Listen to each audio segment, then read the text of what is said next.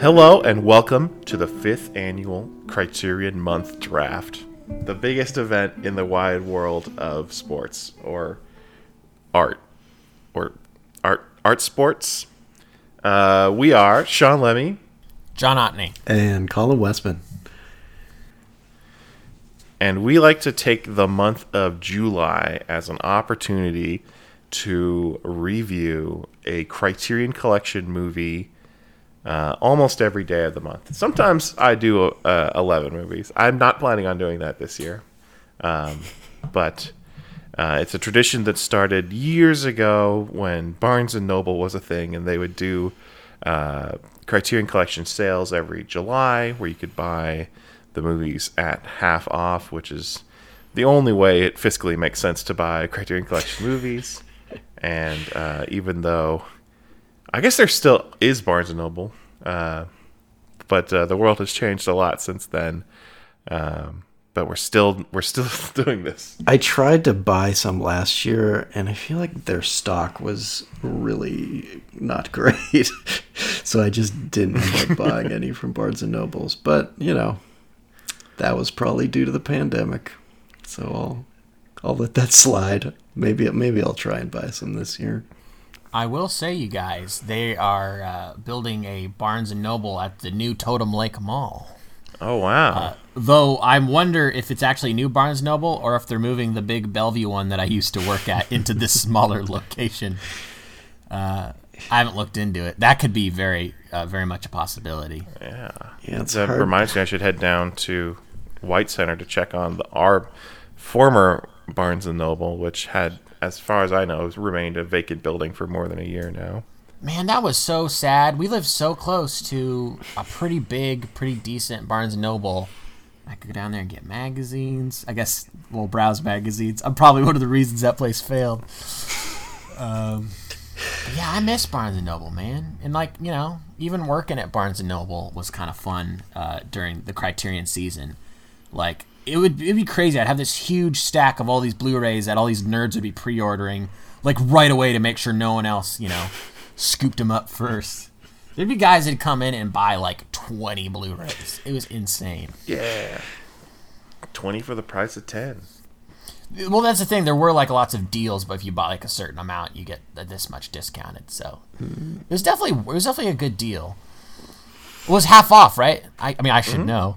Yeah. Yeah. So. Yeah. And I guess I can point out that right now, Criterion, through their official site for the month of May, are doing a 30% off sale. So not quite as good. But, you know, we're doing this all as a weird unaffiliated promotion of this service that we all adore. So might as well give them the full shout out and say, if you're trying to buy something, maybe now's a good time. So, you guys, we do a draft. I don't remember how we picked the order the three of us draft in. But before we even get to that, I'd like to know if anyone has a methodology to the movies they've shortlisted this year. Yeah, I'll go first. So my strategy, I've used this for a few years now, is to spread my films out by decade. I've got a movie every decade, starting from the 20s to the 10s, the 10s. But I wanted to make it a little more interesting this year, so I also have every film is from a different country. So if somebody picks one of my picks, this is going to take a little work to try to restructure this list. So I've got some pretty weird choices this year. Not a whole lot of, like, bona fide classics. But it should be pretty interesting. That should be interesting. What about you, Colin? I mean, John's basically doing the strategy I take every year. Although I guess I don't specifically, like, make a point of doing different, like a different country and decade with each pick. But I like to kind of have variety in that way of just doing, you know, a good amount of different decades and different countries, even though I always just want to pick a bunch of American movies, but that's not what this is about, so I try to limit those to like one or two. And that's kind of just what I'm doing this year. I don't know. I feel like I'm getting to the point where it is harder for me to narrow down movies that I have been wanting to see for a long time and haven't yet. But there's always stuff to find and discover. I guess that's what's great about Criterion. Yeah. Now, I know, Sean, your strategy is usually to pick the greatest movies ever made. Is that the strategy you went with this year? It is, with a bit of a caveat. I guess if I have a theme this year, it's movies that I've gotten extremely close to having watched, and I just haven't. At the last minute, it didn't happen for me. Including on this list, one movie that I'm certain I have seen. I just can't remember pretty much any of it, so I'm gonna watch it again. Cool. Yeah. I think that's allowed. I think we've done movies that we've seen before, although I can only think of one example, and that's John reviewing Night of the Living Dead. But I was telling Sean before we start podcasting, I made sure to watch every special feature. Okay. So I could come in with a new perspective. Yeah.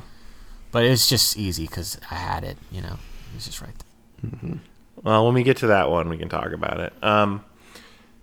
I think what we do is, since it's like a sports thing, we go by the number of posts in the last year as your score, and that's how we pick the order you draft in. Is that right?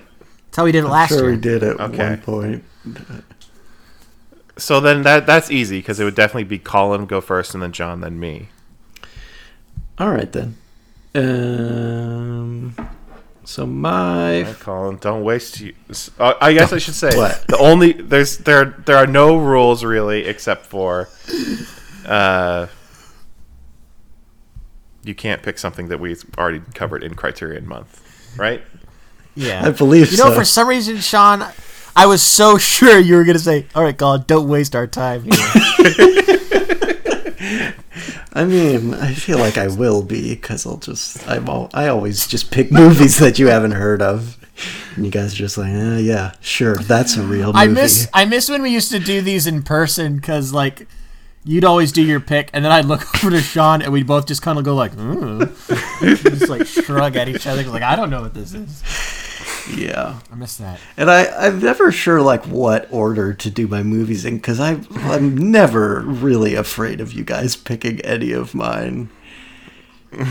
But there's always a possibility. I guess usually my first few are movies that some would consider among the greatest movies ever made. Because maybe Sean saw that cited on their Wikipedia page or something. Yep. I would focus on those. I would also movies from Japan, USA, or France, and maybe England would definitely be, and then Italy to a lesser extent. Yeah. Okay. Actually, I don't. Whatever. I'll just make this my first pick, just because it's French, and I feel like my first pick is always a French movie. It's called Beau Travail. It's a movie directed by Claire Denis, who I've seen one of her movies. I saw her most recent movie, High Life, which starred Robert Pattinson. I think that was her first English language movie. But Beau Travail seems to be her most acclaimed, highly regarded film. I don't know much about it. It's like a bunch of dudes at a prison camp or something. What is this? About a bunch of soldiers hanging out, doing shit. I really don't know what this movie's about. I just know people always say this is her best movie, and she's I don't know, one of those directors that modern cinephiles kind of talk about in high esteem. Ah, so there you go. Okay. I do believe you yourself hold her in high esteem, or are you just again? I've only seen High Life. I liked it. I didn't love it, I guess. I mean, it's a hard movie to love This is kind of just like a space movie, but it's like, what if we made a space movie about how like people would actually be pretty shitty to each other if they were all stuck on a space station with no one else and no escape. But I don't know. Cool. Yeah, it seems like a movie. So like Passengers. I don't know. Maybe. She also kind of inspired Lynn Shelton to get into directing. I remember like Lynn Shelton went and saw Claire Denis like speak at the Northwest Film Forum, and she said that she didn't start directing movies until she was like in her 40s, and that made Lynn Shelton want to start directing, even though she kind of had reservations about starting directing movies in her late 30s. So we at least have that contribution to cinema from Claire Denis. This is a movie I know one thing about. Yeah. Which is it has supposedly an unforgettable ending. All right. So, do you know it? Don't spoil it, but do you know it, or do you just know it has an ending? I know sort of the gist of what it is. I don't know the specifics because I don't really know what the movie's about. I think Colin, you said you think it's a prison movie. I believe it's a military. Yeah, I think it's a military movie. Well, yeah, I see it stars Denis Lavant, if that's how you say his name, the weird guy from Holy Motors. Did you guys see that movie? Ooh, that's a fun movie. Leo Carax. Whatever happened to that guy? Still make movies? I don't know. We don't need to talk about him. But that Denis Lavant guy he's a kind of funny looking dude. He's a great character actor. He's top billing in this movie. Cool. Intriguing. yeah. I like that Claire Denis. You look at the movies she's made. She really seems to play with genre too. And I don't want to spoil Shocktober for you guys, but you could possibly come up again this year. Ooh. If you know anything about some of her other movies. I don't really, teaser. Which is why I'm trying to introduce myself to her films. Well, you might get to watch more than one this year. Mm-hmm. Well, a little spoiler for a little tidbit for everybody. Okay, well, yeah, I mentioned horror, and that is tangentially related in a way to what I'm going to be picking as my number one pick in the Criterion Draft, because it is by a filmmaker who has primarily made horror movies. Guys, I'm going to watch Cronenberg's 1996 movie Crash. Nice. New to the Criterion Collection, I think as of this year.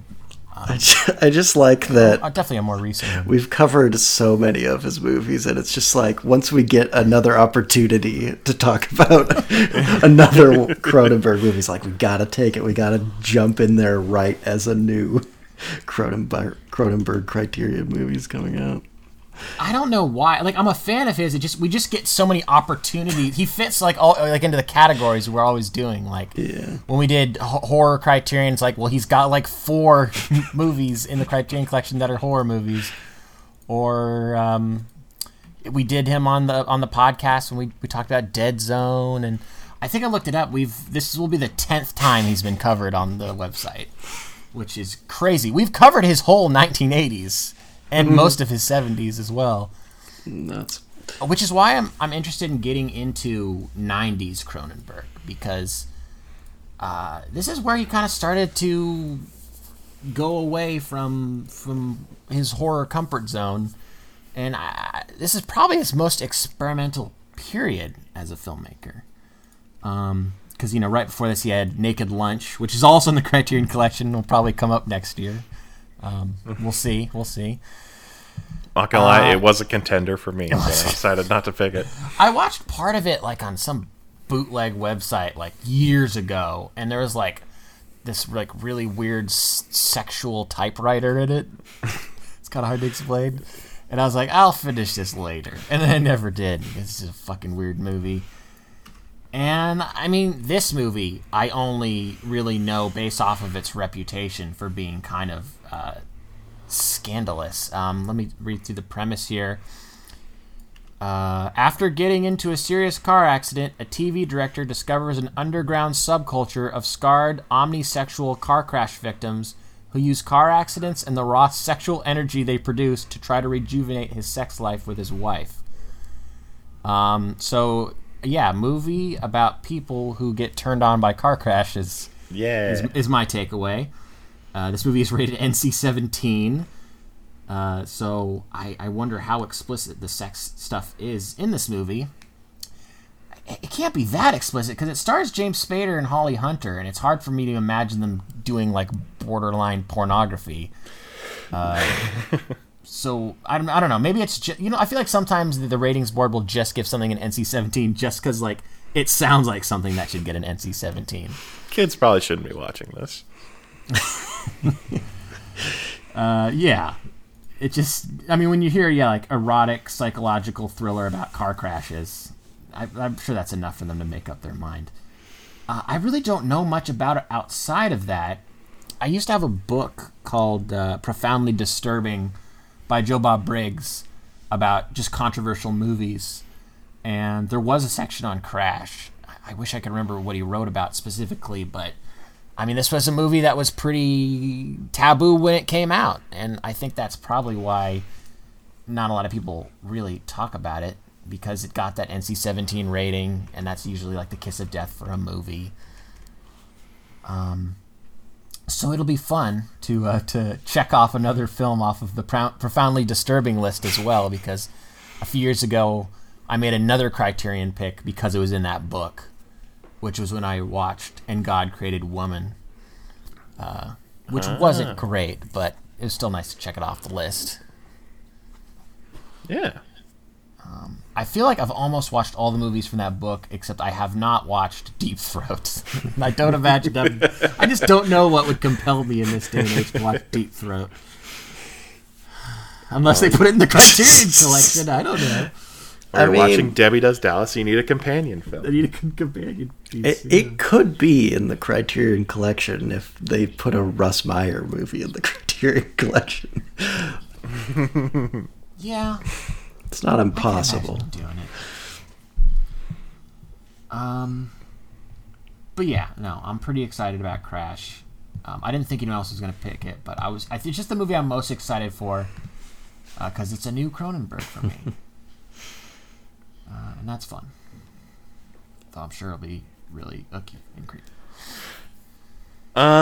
For my first pick, I would like us to remain in the French-speaking world, but go back a few decades, and actually less emphasis on the speaking because this movie is sung through. It's a Jacques Demy musical called The Umbrellas of Cherbourg. Yeah. I like. You like this one? I like this movie. Yeah, it's really good. I don't know if you'll like it because you don't seem like that big of a musical guy, but I definitely enjoyed it the one time I saw it. Theoretically, I'm not a musical guy or a foreign language film guy, but here we are. Yeah. And I've liked movies in both genres. Well, subtitles isn't a genre. Both styles before, and I came very close to watching this one when I found it on YouTube one day. It's just there; you can just watch it. And I hit play, and it seemed nice, and I was like, "Wait, we're doing a Criterion drafting. I could save this." So it's the one I've most recently nearly watched from my list, but also the one I thought was most in danger of being picked by you guys. Although now it seems pretty safe. Yeah, it's like I said, it's Jacques Demy. I know it's a star-making performance for Catherine Deneuve, and I know the composer is Michel Legrand, who is also, I guess, a big deal in French cinema. So, looking forward to this musical. Sounds like a love story about someone who sells umbrellas. Yeah, is that what it is? I mean, that's kind of like the starting point. I feel like it takes place over a number of years. feel like it gets kind of sad. Also, like, in my memory, uses like its color palette very well, which is always cool to see in those kind of early Technicolor movies. Yeah, feast for the eyes and ears. Ooh. Well, I love to feast. Wow, Jacques Demy was married to Agnes Varda. Yeah, Did you guys know this? I did. For like a long time, until he died. That's a filmmaking power couple, man. Can you think of a more powerful filmmaking power couple? Is there one? I guess that brief window where Catherine Bigelow and James Cameron were married. That's pretty impressive. Yeah. Yeah. Wow. Yeah, I know nothing about... I wonder if I recognize the cover of this. I recognize the title. Yeah, Sean, there's no chance I was going to pick this. You're good. Now everyone's being quiet as I Google the cover. We all just want to Yeah. hear your reaction of the cover of this. I'm reading the description. I see the boy is shipped off to fight in Algeria. You're reading the description of the cover? Algeria, I believe that conflict has been covered in other Criterion It has. month movies. Yes, in the Battle of Algiers. Okay, I don't The recognize Battle of this Algiers. cover. There you go. Sometimes there's certain Criterion movies where like I know the cover so well. So well. Like that one with the 3 balloons on it. I don't even remember what the name of the movie is. Was that It Chapter You 2? know what I'm talking about? Do you think I can find it by searching 3 balloons Criterion? I'll probably just run into the red balloon. Yeah. And while John is that, I will say this is spine number 716. Every movie I picked this year is gonna have a spine number. I'm not fucking around with anything that's just on Criterion Channel. I know. I did due diligence. It's all in the collection this year. It's fine. I don't think anyone had a problem with you using the channel, Sean. Yeah. I just feel bad. I didn't. We weren't out to get you. It was hard to make a case against what you were doing last year. But I feel like I did kind of lay down the hammer on Come and See the year before, which ended up being in the Criterion Collection like a year later. That's so funny. Yeah. What the fuck is this balloon movie? You guys know it's red. It's got 3 balloons on it. I don't know what you're talking. I just assumed you were Fuck. talking about the red balloon. Is it just 3 balloons, or is there something else going on? There's a face above it. It's a drawing of a face. Drawing of a face. Oh, this is driving me insane. Are you sure you didn't dream this? You think I dreamed a Criterion cover? Stranger no, things this is have real. happened. This is real. Hopefully by the end of this podcast, I just gotta look up every single Criterion cover. I want to say it's a 60s movie. I'm basing that off of nothing. Mm-hmm. All right. I'll do that silently, though. Here on out. Yeah. All right. While Colin gets to make his second choice. My second choice, I feel like it was a backup last year because you guys made me pronounce the Italian title of this movie, which is Il Gattopardo. English title, The Leopard. It's an Italian movie, obviously. That I feel like Martin Scorsese is a big fan of this movie. And I don't know. I guess I'm interested in it for the reason, well, for 2 reasons. But mostly just because, like, the director, Luchino Visconti, he's, you know, kind of that same era with all those other Italian directors that came out of the Italian neorealism movement.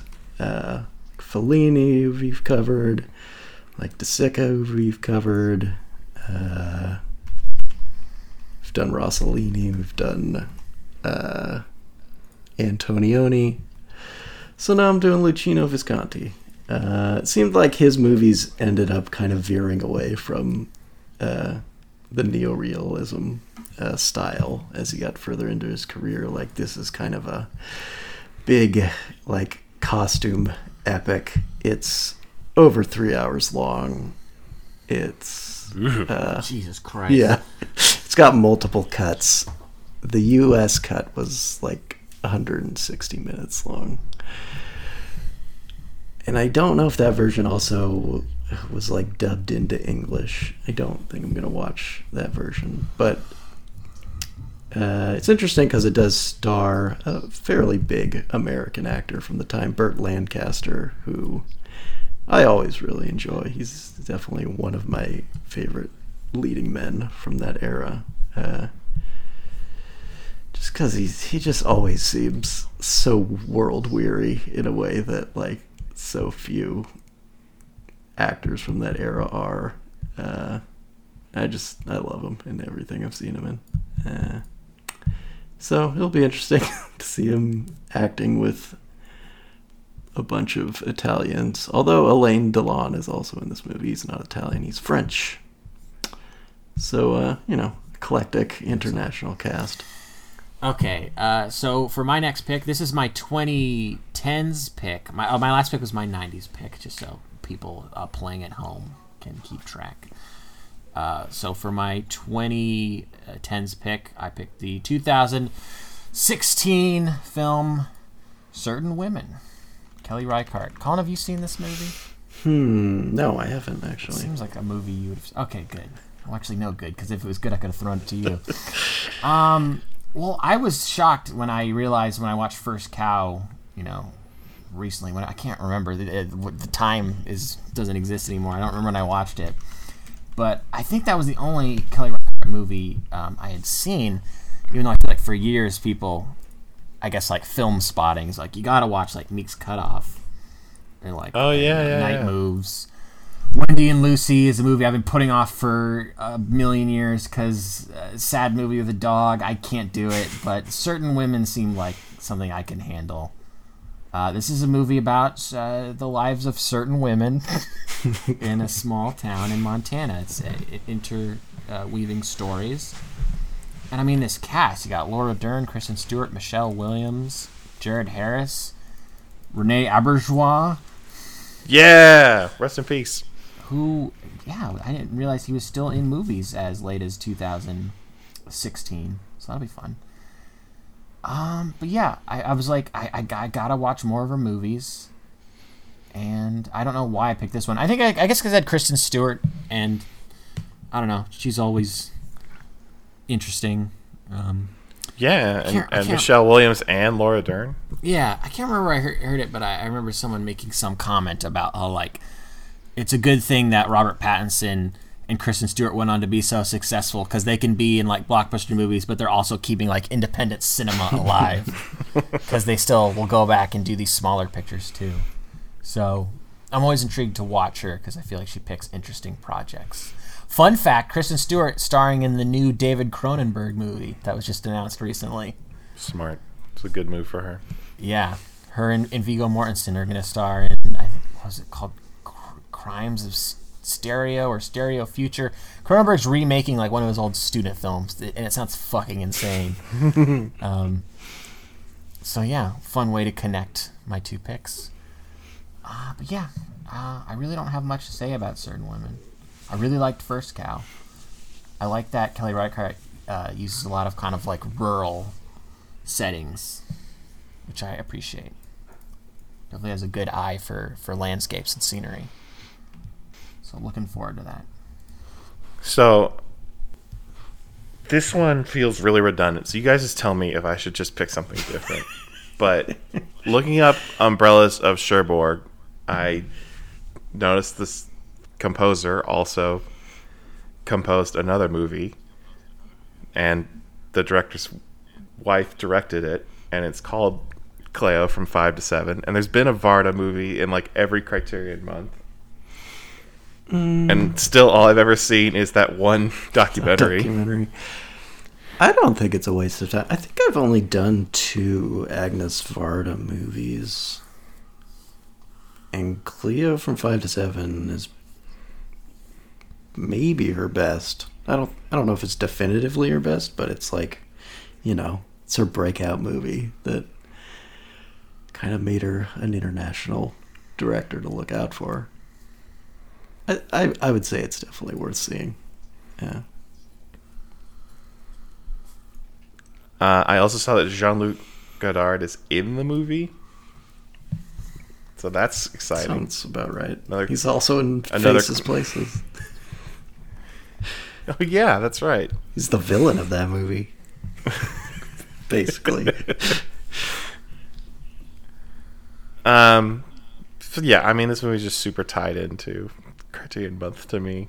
It's really weird to me that I couldn't find anything written about it on our whole blog. So I'm gonna change that, I guess. Yeah, make a change. No, we haven't reviewed it.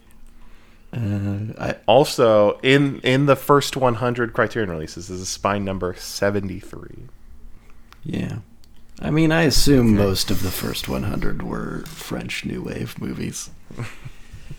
And Michael Bay movies. That's true. He was keeping the lights on at Criterion. And wasn't RoboCop pretty early, too? Yeah, probably. I'm going to look that up.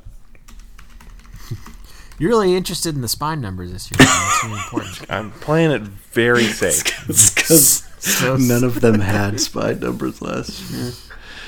As far as like why I've nearly seen this, it's just because Faces Places put Varda on my radar, and then reading Colin's reviews about her movies makes them seem like they're pretty good. Yeah, they're pretty good. And obviously, hugely, yeah. So The Rock, Spine number 108, but RoboCop, Spine number 23. Wow, it's prime real estate. Love it. Okay, so now I'm mulling over what I should do about my list, because I was going to pick a Kelly Reichardt movie, a different one than the one you chose. Whoa! Do it. Should I? Well, actually, you could put out two, and then we could like try to help you decide. I'm sure the other one is something we don't know, though. I didn't really have a... Well, yeah, I did have some backups, but... I don't know. I could just move on. Well-earned arrogance from Colin. What? No backups on non-needed. No, I do have backups. What do you want to... Do you want to know my backups, or do you want to know the movie I was going to choose? I want to know the movie you're going to choose. I was going to choose Old Joy, which is a Kelly Reichardt movie that I think is kind of an earlier one. That sounds... It kind of just sounds like a modern First Cow. Just like two dudes out in the Oregon wilderness, but they're on a camping trip, and it's modern day. And isn't one of them that bald dude from A Ghost Story? Yeah. Who, like, tells a story within the story. Will interesting. Oldham, who's kind of primarily a musician, but he acts sometimes, too. So are you picking Old Joy, Colin? I don't know. I guess, sure. I've already introduced it. Why not? We'll do two Kelly Reichardt movies. I don't know if we've done that before. This is such a good pick because it's 76 minutes. I didn't even realize That's brilliant. Yeah, that is very short. I should have picked this. Yeah. It'll give me time to watch The Leopard. Yeah, I don't know. It sounds like a pretty typical Kelly Reichardt movie, but I guess this was so early on in her career that I don't know. She hadn't really fallen into these patterns yet, but sounds. And this is one of her Oregon movies, right? Yep. She loves to film in Oregon. She's not like from there, right? But she films there a lot. Yeah, I don't know. She must like live there or something. I don't know. It'd be very strange if she didn't. Well, it's a great location. Sure. I love it. Lots of green. Oh, wow. I'm sure you saw who did the music for this movie. Yo La Tengo. Yes. Yeah. Yeah, dude. So, it's a pretty indie movie. This feels like a John pick. Kind of. Like, I don't know if this is mumblecore adjacent, but it looks like it could be. Yeah. I don't think there are any mumblecore movies in Criterion, are there? Not that I can think of. I'm trying to think of what would even... Aren't even some of the early Safdie movies considered mumblecore? I don't know. I haven't seen like Daddy Longlegs. I haven't seen those. Sean, what are you messaging me? I can't multitask here. The Color of Pomegranates cover has 3 pomegranate seeds on it. I'm wondering if those are the 3 red balloons. No, Sean, this isn't it. They were balloons. I appreciate you. It seems close. Like I thought I remembered them as balloons, but they're actually the pomegranates. No. It's like a painting of a face, and it's 3 balloons. I want to say it's a 60s movie, but I don't know that for sure. But like I was saying about mumblecore, I feel like Funny Haha would be a good choice for Criterion. Not that this is a conversation about mumblecore, but you know I'm a fan. But no, I'm excited about 2 Kelly Reichardt movies. I feel like it's a filmmaker we need to get more into. Yeah. She's a Northwest filmmaker. I mean, in a way. I've seen... So... I guess I've seen a couple of her movies, though. I have seen Wendy and Lucy, and I saw Meek's Cutoff a long time ago. I guess around the time it came out. I just feel like they talked about it on Film Spotting like every week for a period of when I was listening to it. I don't know. They did, It was a popular and then I one. saw it, and I was like, I wasn't that into it, but maybe I need to revisit it.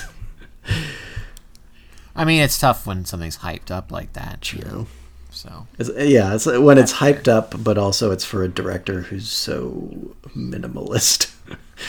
yeah, it's not like, oh, dude, I'm so fucking stoked to see the new Kelly Reichardt.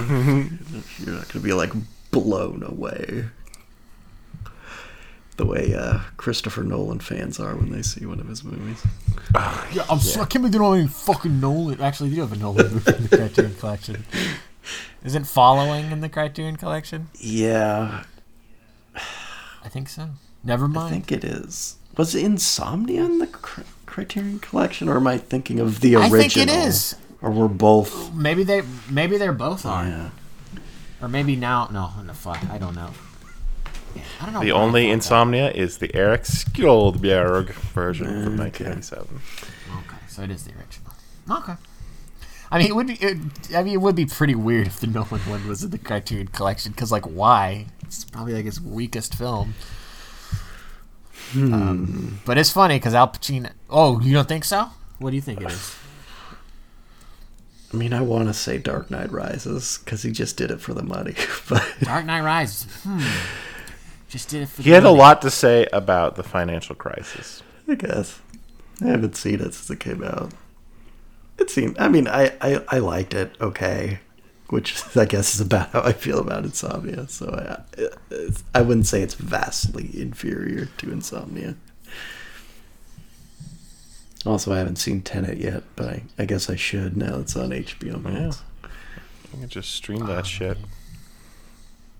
It's gonna be your favorite, man. Could be. Who knows? Just turn your speakers way up. And maybe put subtitles on. Or- Yeah, I don't know how to view that movie.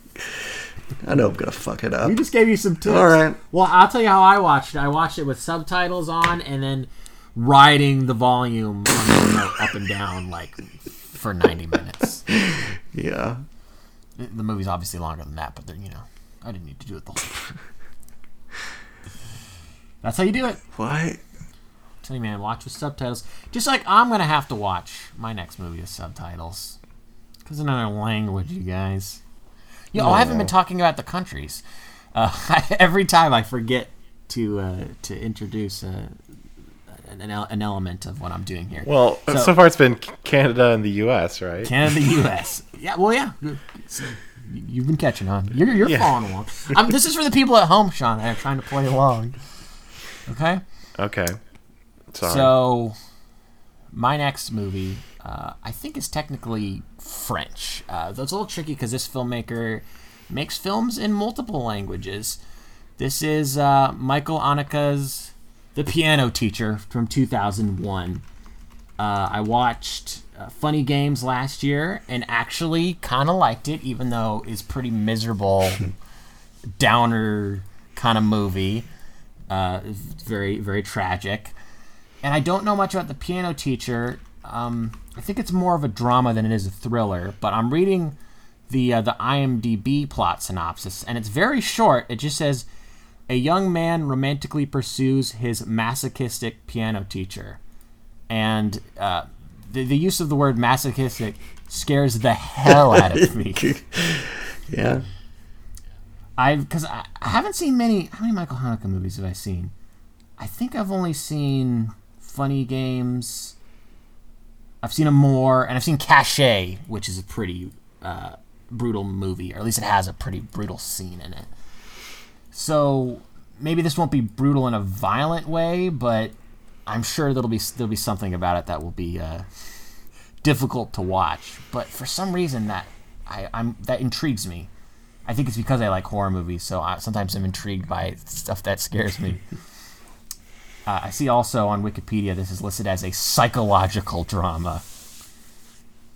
So some mind games going on for sure. I see it's got Isabelle Huppert. It's based on a book. Countries: France, Austria, Germany. But I believe it is in French and it is in German. That dude does it all. And he's a sick fuck.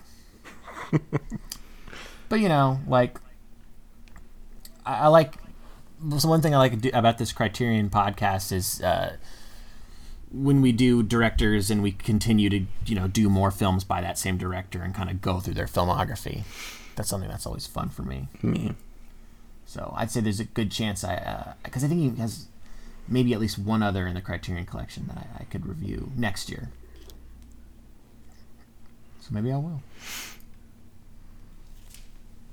Cool.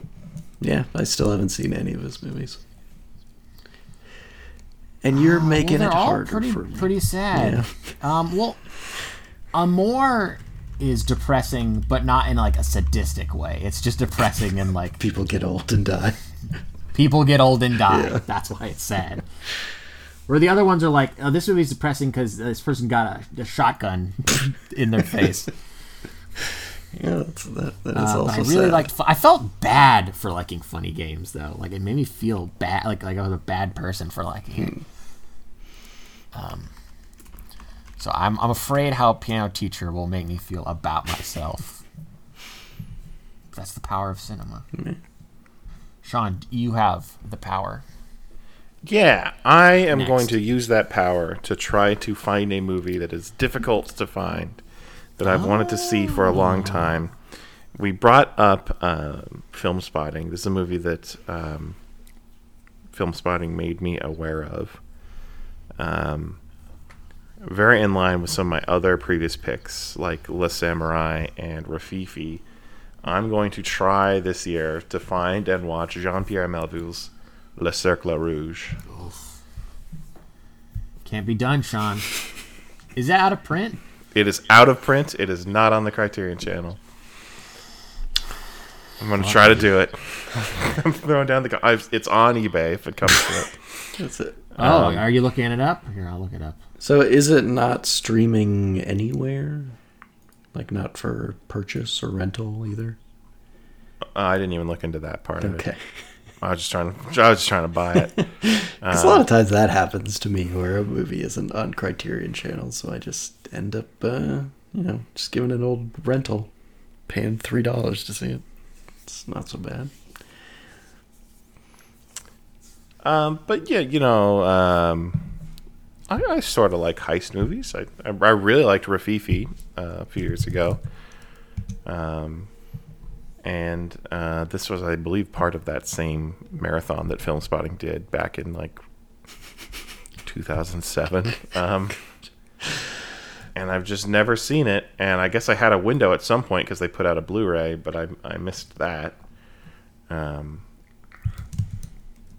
This is Spine number 218, so it's still fairly early on in the Criterion Collection, which is now past 1,000. It seems like it's a pretty classic heist setup. You know, a master thief is out of prison and he puts together a team to pull off an improbable heist while dealing with problems from his mysterious past. Okay. There's an inspector hot on their tails. Good news, Sean. If you can't find a copy of it, you can rent it for $3.99 on Apple TV, Amazon, Google, and YouTube. So You made it sound like it was impossible. yeah, you'll manage. Unlike Sean and I were talking before you're here, Colin. The year I tried to do Ratcatcher, which you can't even rent. That's an impossible to find movie. I mean, unless you buy it off the website. I guess out of print though. Hard. That's the tricky part. I feel like for me, those kinds of problems only come up with like silent movies, but luckily those are usually on YouTube for free. So it works out. I'm always interested. What does the title mean? Did you say that already? The Red Circle. The Reds. Oh, I feel stupid now. Such a simple phrase. It's not a red balloon though. I don't think that's the movie John was thinking of. It's not the fucking red balloon, you guys. It's the other Melville movie I saw was Le Samurai. Also pretty easy to translate that one. Maybe they're not balloons. This is, I believe, one of his last directorial efforts before he passed away. Yeah. And Didn't realize. Alain Delon is in it. It's his, from The Leopard. Yeah, it's his second appearance. All these connections happening. Yeah. Always fun to see. My next pick has a connection to the last theme reviews we did, which was the Oscars fortnight. I stumbled on this movie looking at Best Picture nominees from the 70s, because I hadn't really heard of this movie. But then I saw it was in the Criterion Collection, but it was nominated for Best Picture. It is called The Emigrants, with an E. It's a Swedish movie starring Max von Sydow and Liv Ullmann. You know, pretty much the two most famous Swedish actors of that era. Directed by Jan Troll. Not really familiar with him, but I guess I was just intrigued by it just because it is the story of Swedish immigrants immigrating to the U.S., specifically to Minnesota in the mid-19th century. And, of course, those are my ancestors. On my dad's side, you know, we're Swedish immigrants who settled in Minnesota. So that intrigued me. It is another long one. 191 minutes. Holy fuck. I wouldn't even know. Way. Fuck that. I know, but like that's kind of a thing I like to do with these Criterion months or any theme months, is try to watch a few long movies, because I'm probably not going to be inclined to watch them any other time. And I believe this and The Leopard are my two 3-hour films. And you know, luckily this year we're doing our draft a little early, so I got time. Also, I believe this movie has a sequel. I see. Yeah, it's a 2-movie box set when you look at it on the Criterion site with The New Land. Yeah. So I'm guessing that's a sequel. Yeah, no, that is a sequel. Even longer, 202 minutes. Shit, what's the longest movie we've done for Criterion month? Was it when you did Yi, Colin? No, How I long think is that? no, it was actually that director's other film that I reviewed, which was A Brighter Summer Day. I think that was the longest. That's one. That was really long. Definitely didn't watch it in one sitting. Yeah, that one was 237 minutes. Oh, fuck. Yeah. It's going to be hard to top that one. Because, yeah. Do you guys think they'll ever put the Snyder Cut in the Criterion Collection? I'm sure he's trying right now. He's trying to submit it. Mm-hmm. Peter Bogdanovich comes on to talk about it. The Snyder Cut. Yeah. That's like his job these days, is doing like opening like little bits for Criterion movies. At least I feel like there's a period of time where he was on a lot of special features for a lot of different Criterion movies. Yeah. I mean, he's not directing movies. Does he have any Criterion movies? That makes me sad. No, if he I think doesn't. The Last Picture Show is. But it's a more recent edition, right? I think so. No, 549. 549. Thank you, Sean. So how many are there as of now to put that in context? Over 1,000. Okay. So yeah, it's the midway point. He didn't have to wait too long. That's good. Well, that sounds just fine. All right, back to me. Guess who's back? John. It's John. So, like what I did with my last pick, which is picked a filmmaker that I've picked in the past, I'm doing the same thing with my number 4 pick. This is my 40s entry. This is a Japanese movie. This is Kurosawa's Stray Dog. I didn't realize until recently that I'd only ever seen Kurosawa's samurai movies, though he does have some non-samurai movies. I watched part of High and Low in a class once and was like, this is great. High and Low. We didn't finish it in the class. Yeah, that movie rules. Me and Sean watched it and I still haven't seen the rest of it, so it's like, why didn't I pick that this year? I don't know. No, either. It just didn't work with my pattern. It's a little I have a different long. movie. Yeah, I see. Like it's funny when you're talking about watching these 190 something minute movies. I was looking at the length of The Piano Teacher, and it's 131 minutes. I was like, I don't know.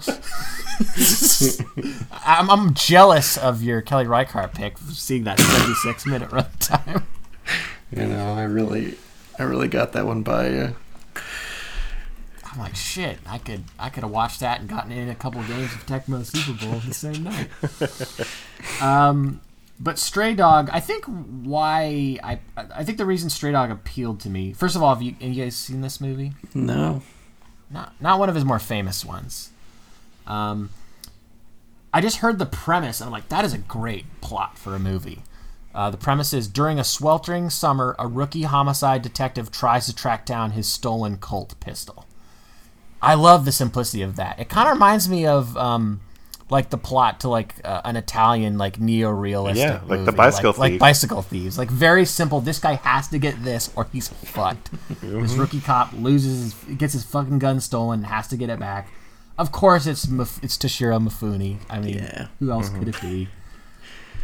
I don't really know, like, if this is more of like a thriller or just like a straight up drama.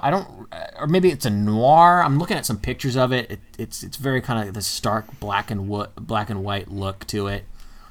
Toshiro Mifune's wearing like a newsboy cap as opposed to like a fedora, but I'm not gonna lie, it's a great look. And it looks like it also co-stars that guy from Ikiru. At least it looks like him. I've never seen that movie. Is he the star of Ikiru? Yeah, he is. Takashi Shimura. He's second billing in Stray Dog. So hey, you should probably see Ikiru. Yeah, I know. Well, hasn't it already been picked for Criterion? I don't think so. You sure? I am pretty sure, because I believe me and Sean had both seen it before we started doing Criterion Month. So that only leaves you to be the one to pick it. I think maybe Colin picked Tokyo Story. Maybe you're thinking of that. Yeah, I did that. I guess then so. Then he got way into Ozu. Yeah. Yeah, I don't know if I've seen a lot of movies from Japan set in like contemporary Japan from the 40s. I think that's going to be a pretty interesting setting because that country was fucked up by World War II. Yeah, I mean, this is just 4 years after the end of World War II, so I'm very curious to see what this time period will look like. on camera. Particularly something that just on a surface level looks kind of gritty and hard-boiled. Very interested. Sure. And hopefully he gets his gun and gets to shoot Ikiru and do a sweet somersault move.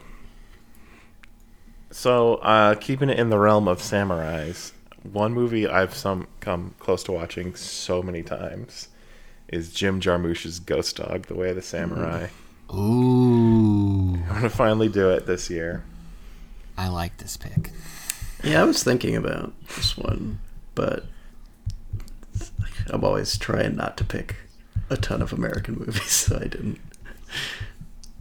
Have you picked any American? Oh, yeah, you picked Old Joy. Yeah. Okay. There's a definite through line here with my picks, because it says explicitly that the Ghost Dog is influenced by the crime dramas of Jean-Pierre Melville. So I got that going for me. That's like your thing now, man. I guess. That's your thing. You're into the heist movies. That makes so much sense. I just like putting teams together. You just like putting a team together. It's your thing. I get it. As far as I know, this is a movie about Forrest Whitaker playing a modern American gangster guy, but he's living by the code of Bushido, and he carries around a samurai sword and listens to Wu-Tang Clan music. It just seems like very, very cool. It does not seem very Jim Jarmusch, but I guess we'll see that in the execution more than the premise, maybe. I think one of you guys has seen this by now, right? I've seen this movie. It was a long time ago, but I did really like it. It's super entertaining. It's got an amazing soundtrack. Yeah, it definitely is kind of has a Tarantino vibe to it a little bit. It definitely feels like this is Kill Bill on a budget. But yeah, no, it's super fun. I think you're gonna really enjoy this. And it is spy number 1057. So a more recent edition. Very recent. It's actually sold out currently on the site, so maybe it came out very recently. So, Sean, are you planning on buying all of these? Well, for the most part, I either own them or they're on the Criterion channel so far. In the case of Ghost Dog, I have had that on DVD for probably more than 10 years. Really?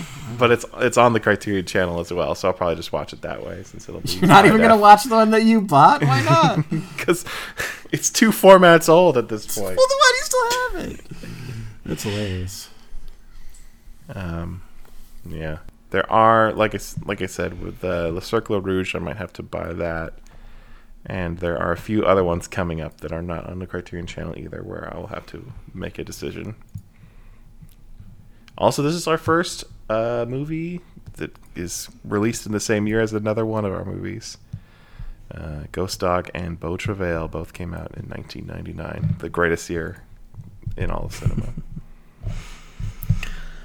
Oh yeah, dude. When did Galaxy Quest come out? 1999.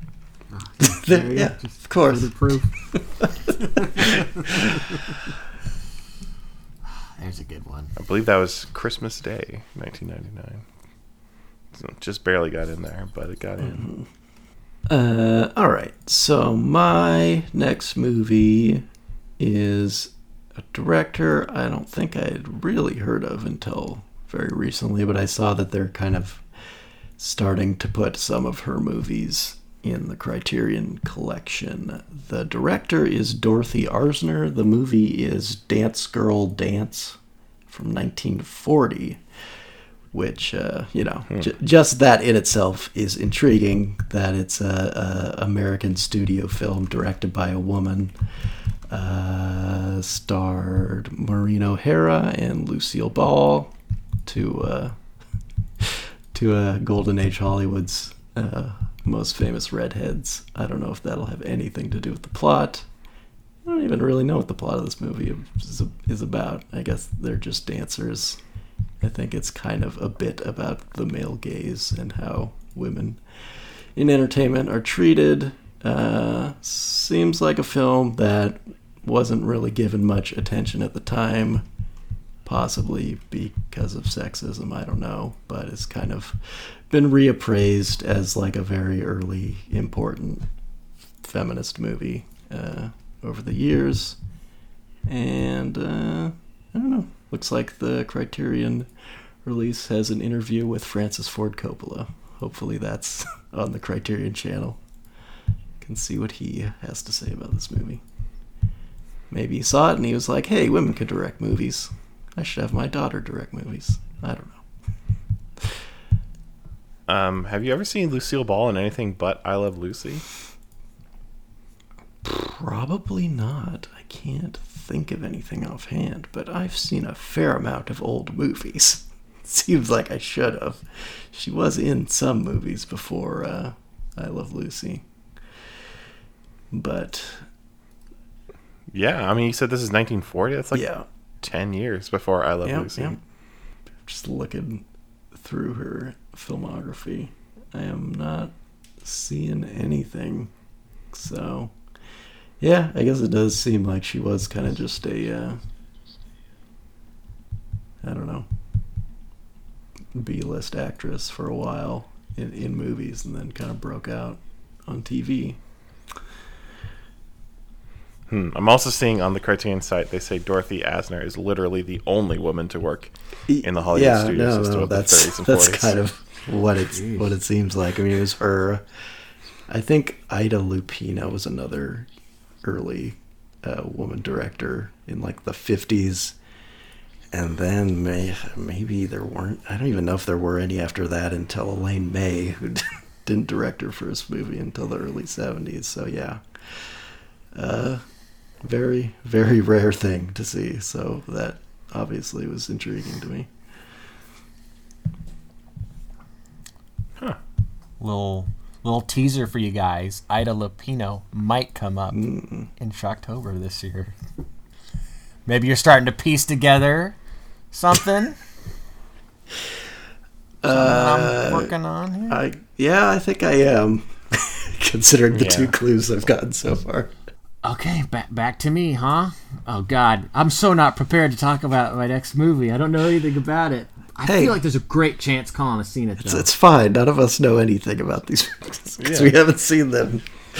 Because this... Colin, if you haven't seen this, you fucked up. Oh, you must have seen this. You fucked up, Colin. Gosh, did I fuck up? So my 50s pick from Italy is La Strada. Oh, yeah. Yeah, I've seen this. A long time ago. Take it away, Colin. La Strada, it's about these people in like a traveling circus. It's like Anthony Quinn's like a strong man. Yeah. What's her name? She was Fellini's wife for a while. I can't remember the actress's name. She's like a Giulietta Messina. Yeah. She's like a clown. And then, or wait, no, there's the other guy. Maybe he's a clown. What is she? Are they both clowns? I don't know. It doesn't matter. But all I know is there's something with like clowns or possibly mimes based off of the images that I saw. And some sort of traveling performance. The IMDb plot is a carefree girl is sold to a traveling entertainer. Sold? Yeah, sold, dude. It's fucked up, right? Consequently enduring physical and emotional pain along the way. So, fuck.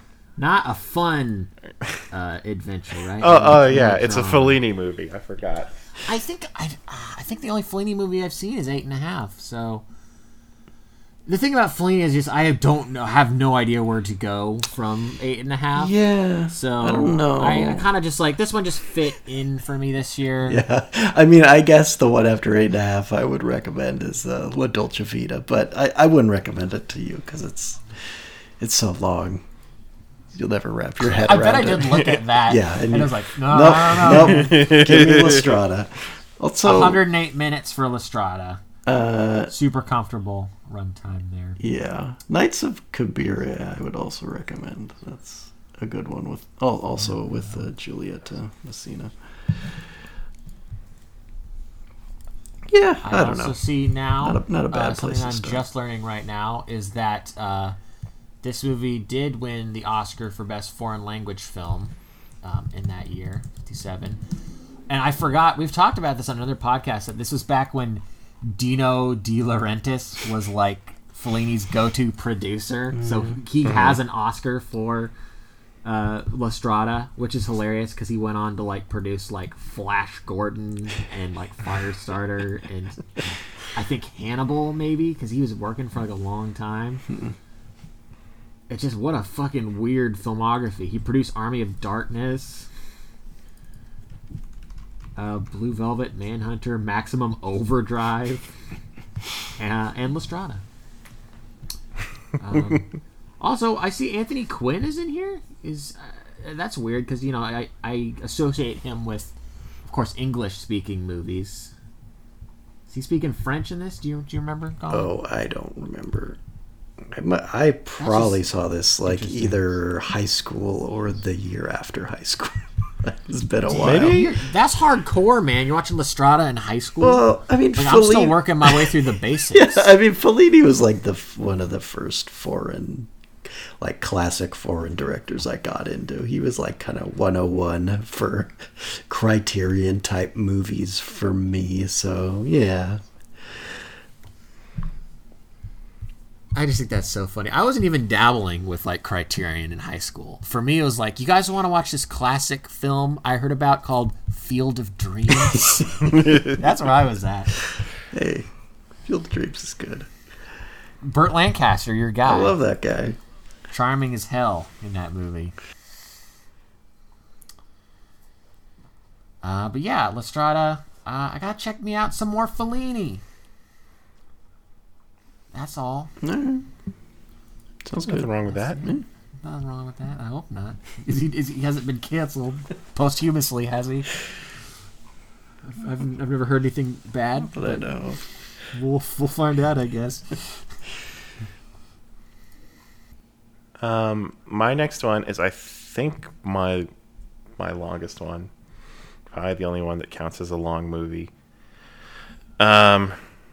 So look, I have seen the first 3 and the 5th Terrence Malick film, but I've never seen the 4th one.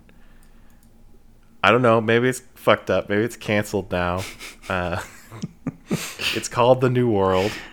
It seems to be an adaptation of the John Smith Pocahontas story, but done in the Terrence Malick style. It is 172 minutes, which is long, but it's not nearly as long as some of the shit you guys are putting up with, so I can't complain. Is that like a director's cut? It is a extended cut of the film. Right. Because I've seen this supervised movie, by and I don't... Emmanuel Lubezki and Terrence Malick. All right. Because I have seen this movie, and I didn't remember it being that long. Oh. Yeah. Well, there you go. There are actually 3 cuts on the Criterion. It looks like, now that I'm reading the special features. There's the 172 extended cut, which is the main one featured. But now that I see in the special features, there's also a 135-minute theatrical cut and a 150 first cut. I don't know who wants to see the first cut of a movie. That's the only time I've ever seen that. I know. I've heard the Alien 3 assembly cut is the best version of Alien 3.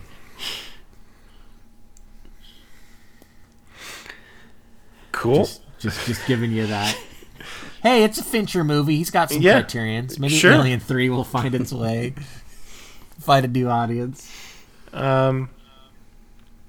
Yeah, well, Colin, you've seen it, and you know that it has Colin Farrell as John Smith, and That's right, it does. Christian Bale's in there. Wes Studi, of course. How could they make it without him? Oh, from Mystery Men.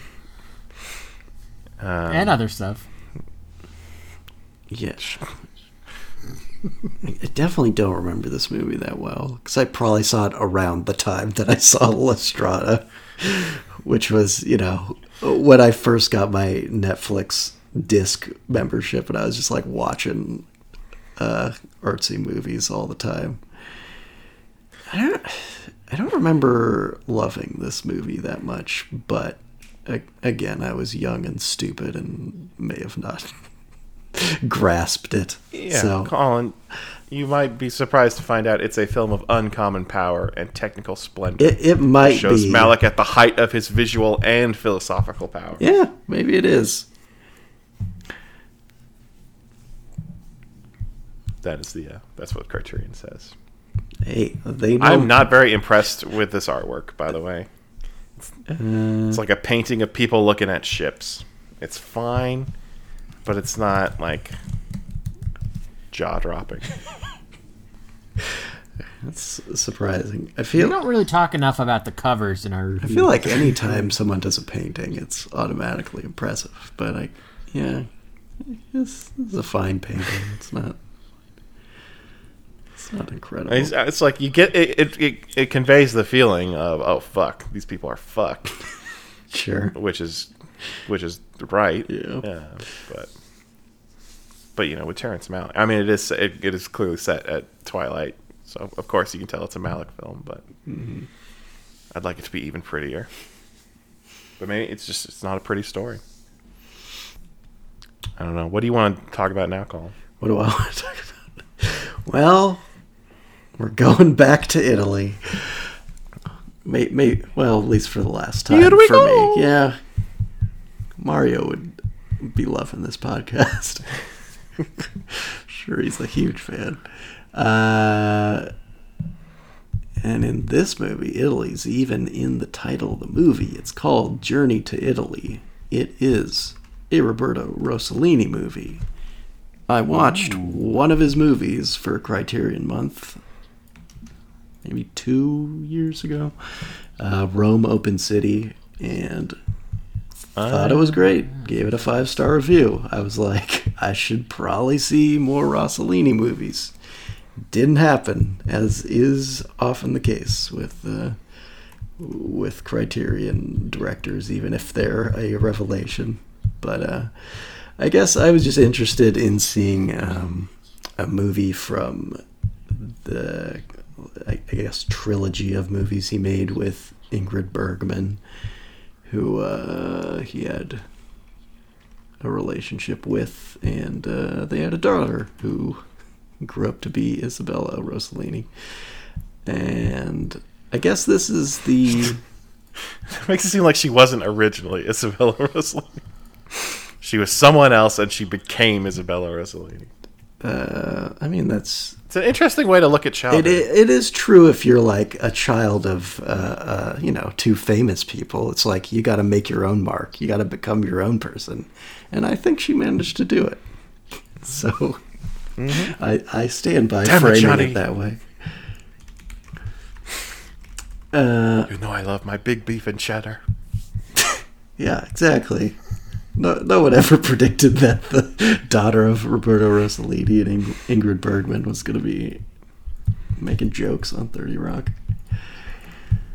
Anyways, this movie seems to actually be in English a fair amount. Because it stars Bergman, who I guess isn't an Italian actress.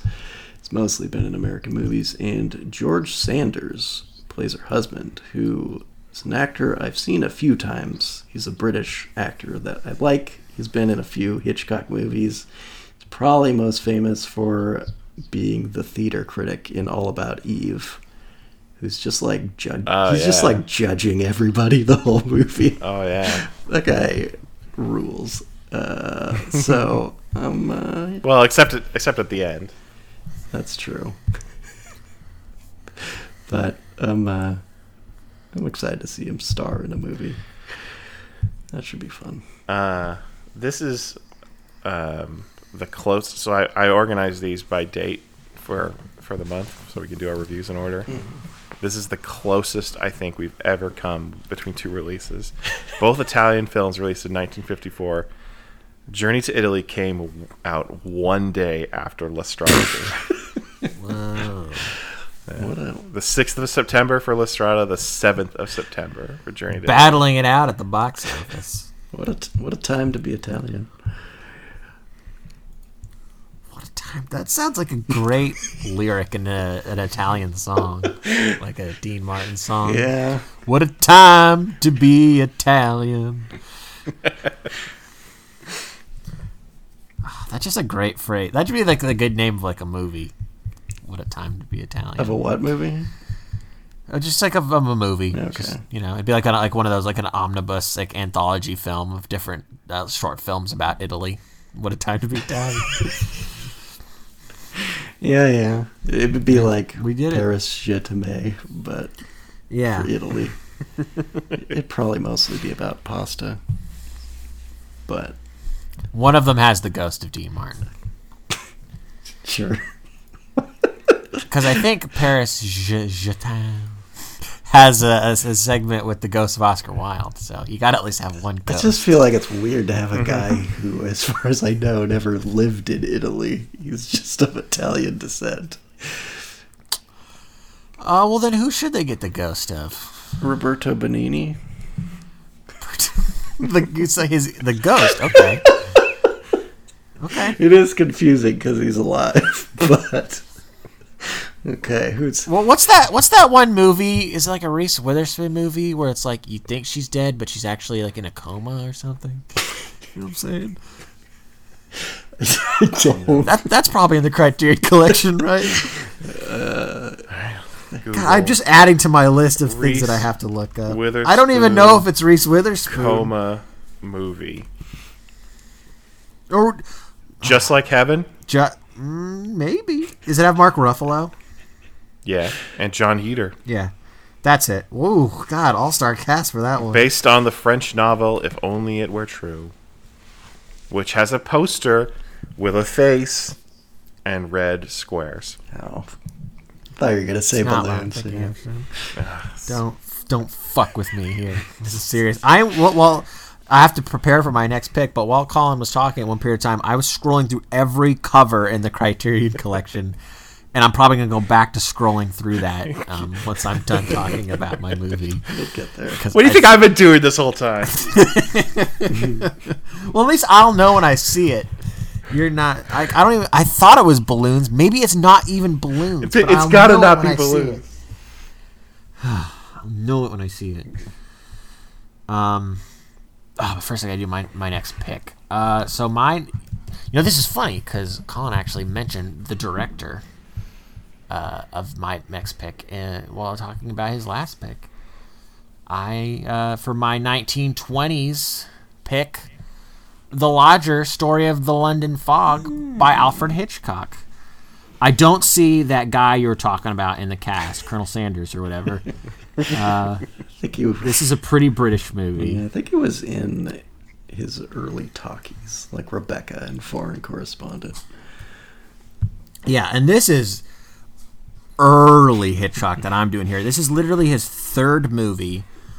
I think the oldest Hitchcock movie I've seen is The Lady Vanishes, which is also pretty old. That's probably only a handful after this. I don't know. He did so many movies early on. Seems like people would just knock him out back then. What I know about... What was that?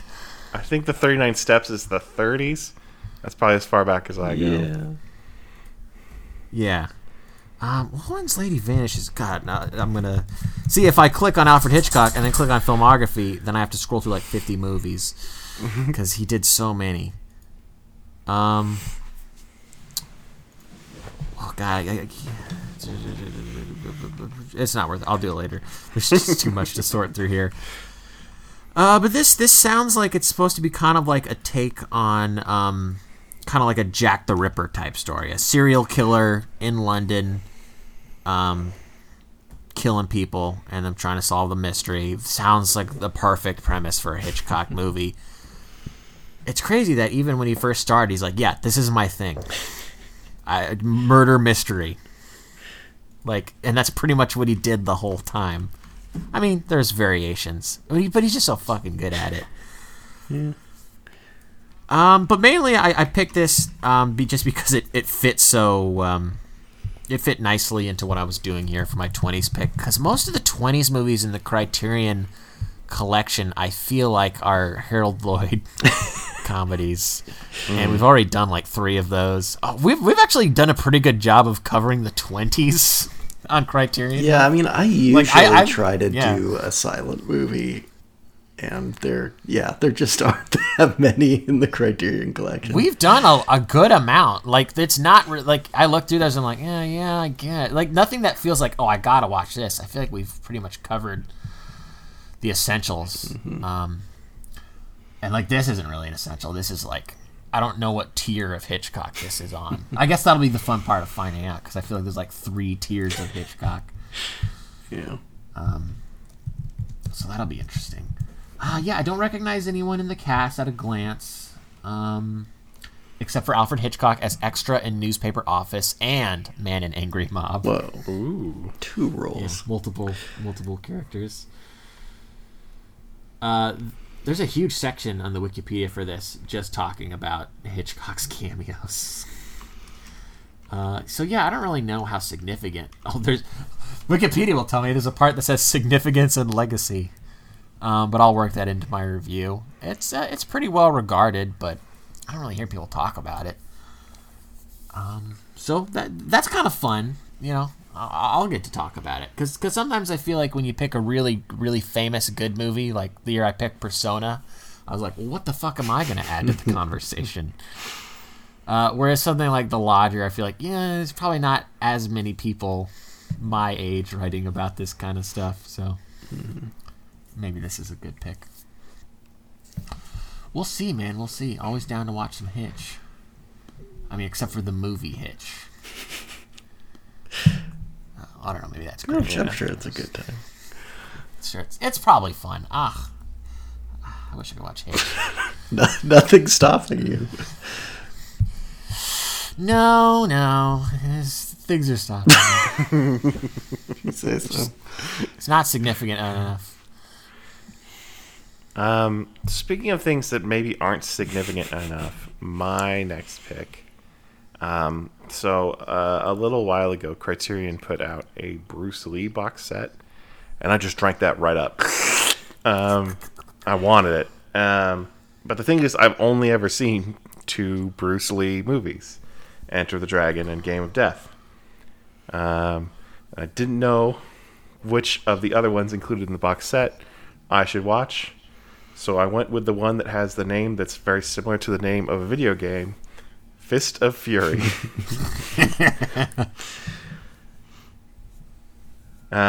This one is set in turn of the century Shanghai, and Bruce Lee plays a martial arts student who has his dojo attacked by Japanese imperialists, and so he has to go defend his people's honor by, I presume, beating up Japanese people. Which sounds like a lot of fun. Wouldn't you want to watch that? I want to watch that. Yeah. You know what it sounds like? It's Ip Man. Have you ever seen that? Yeah, I would want to watch that. I thought about picking a Bruce Lee movie.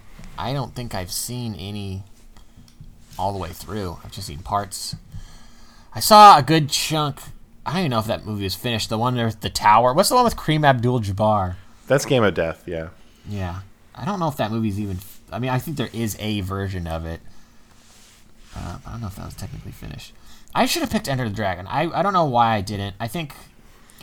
Again, it just didn't fit into my format, but I've been ready to check out some Bruce Lee. So I'm excited for you to do a Bruce Lee movie, so maybe that'll motivate me to watch some more myself. So which ones did you say you'd seen? I've seen Game of Death, which, like you were suggesting, it was a posthumous release that they spliced together with stand-ins. Mm-hmm. So, it's only sort of a movie, but it does have some good fights.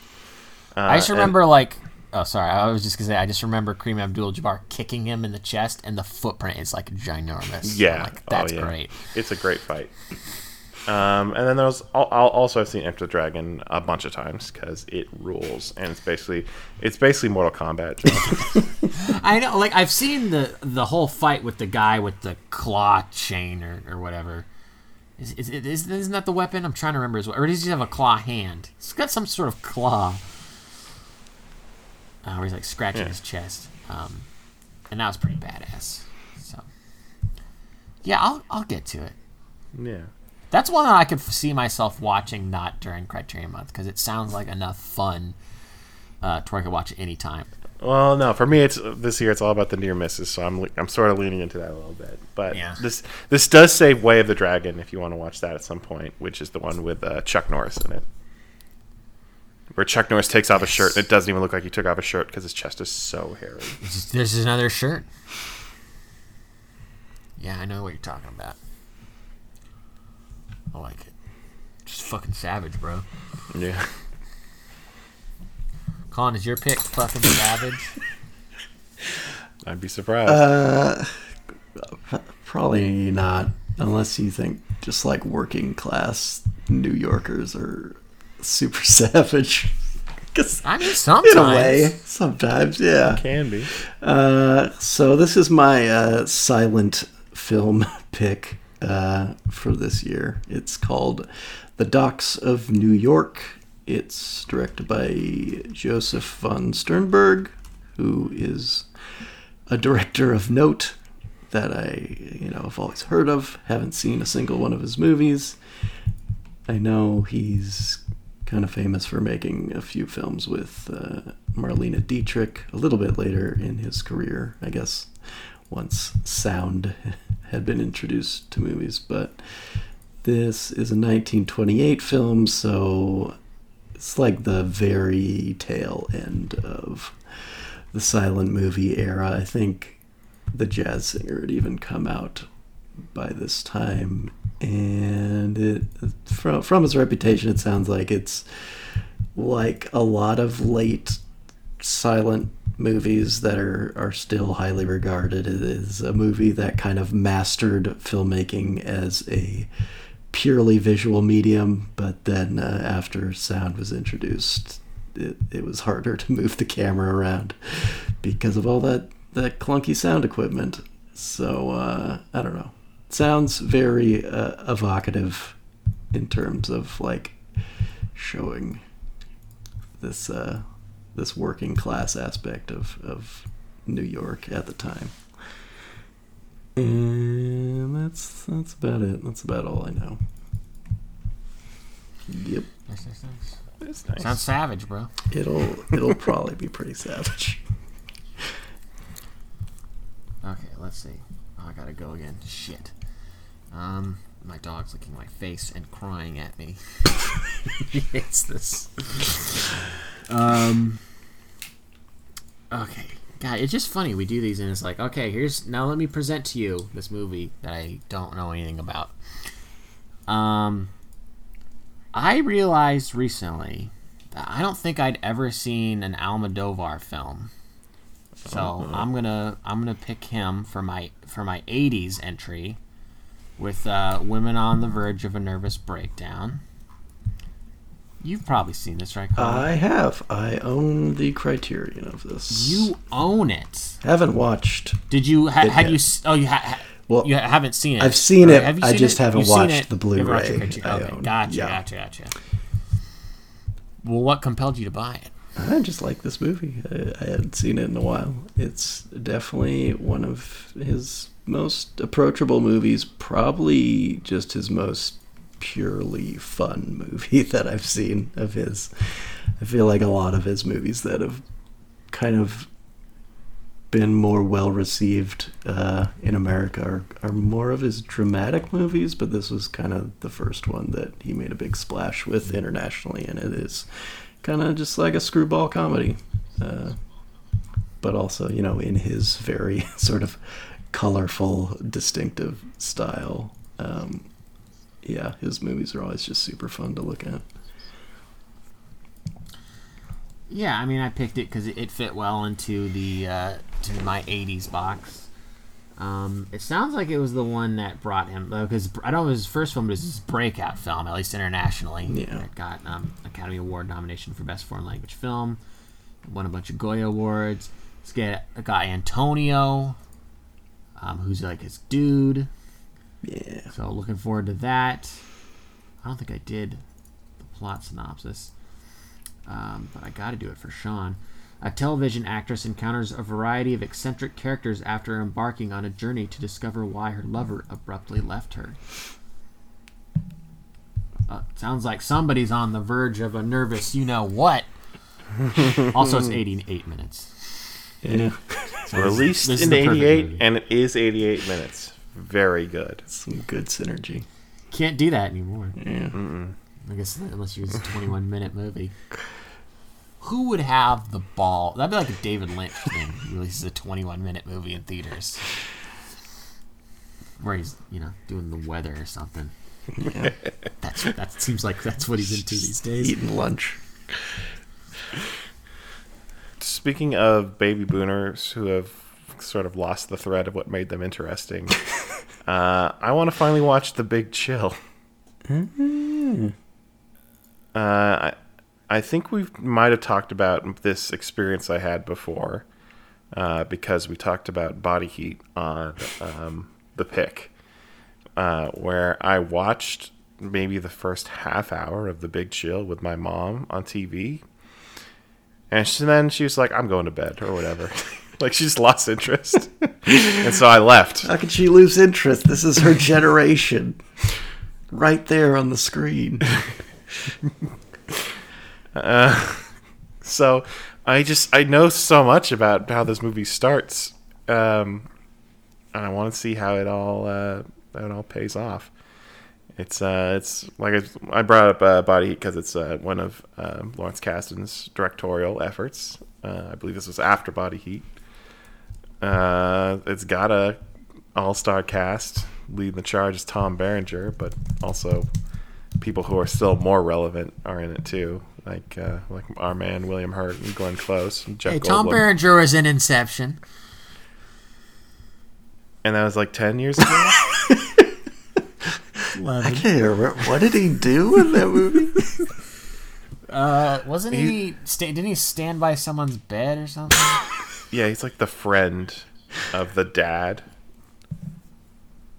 Pete Postlethwaite. Okay. Oh yeah, he's like Pete Postlethwaite's like friend or like advisor. That works for him. And so they're going to use him to trick Cillian Murphy, and I believe some of the time Tom Hardy is Tom Berenger in Inception. All right, here I got Tom Berenger's breakdown for Inception. Tom Berenger plays Peter Browning, Robert Fisher's godfather and fellow executive at the Fisher's company.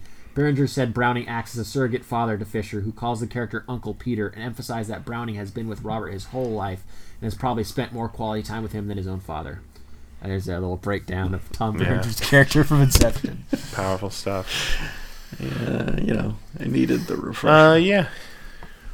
So these are, if you've never seen The Big Chill, I can tell you with great certainty what it's about. It's a group of friends who are getting together sometime after college, after one of their friends has committed suicide. The movie starts with the funeral for that person, and they all get together at one of their huge palatial houses that they live in because, of course, they're baby boomers, so they're all rich and successful. Fucking boomers. That's what they should have called this movie. Fucking boomers.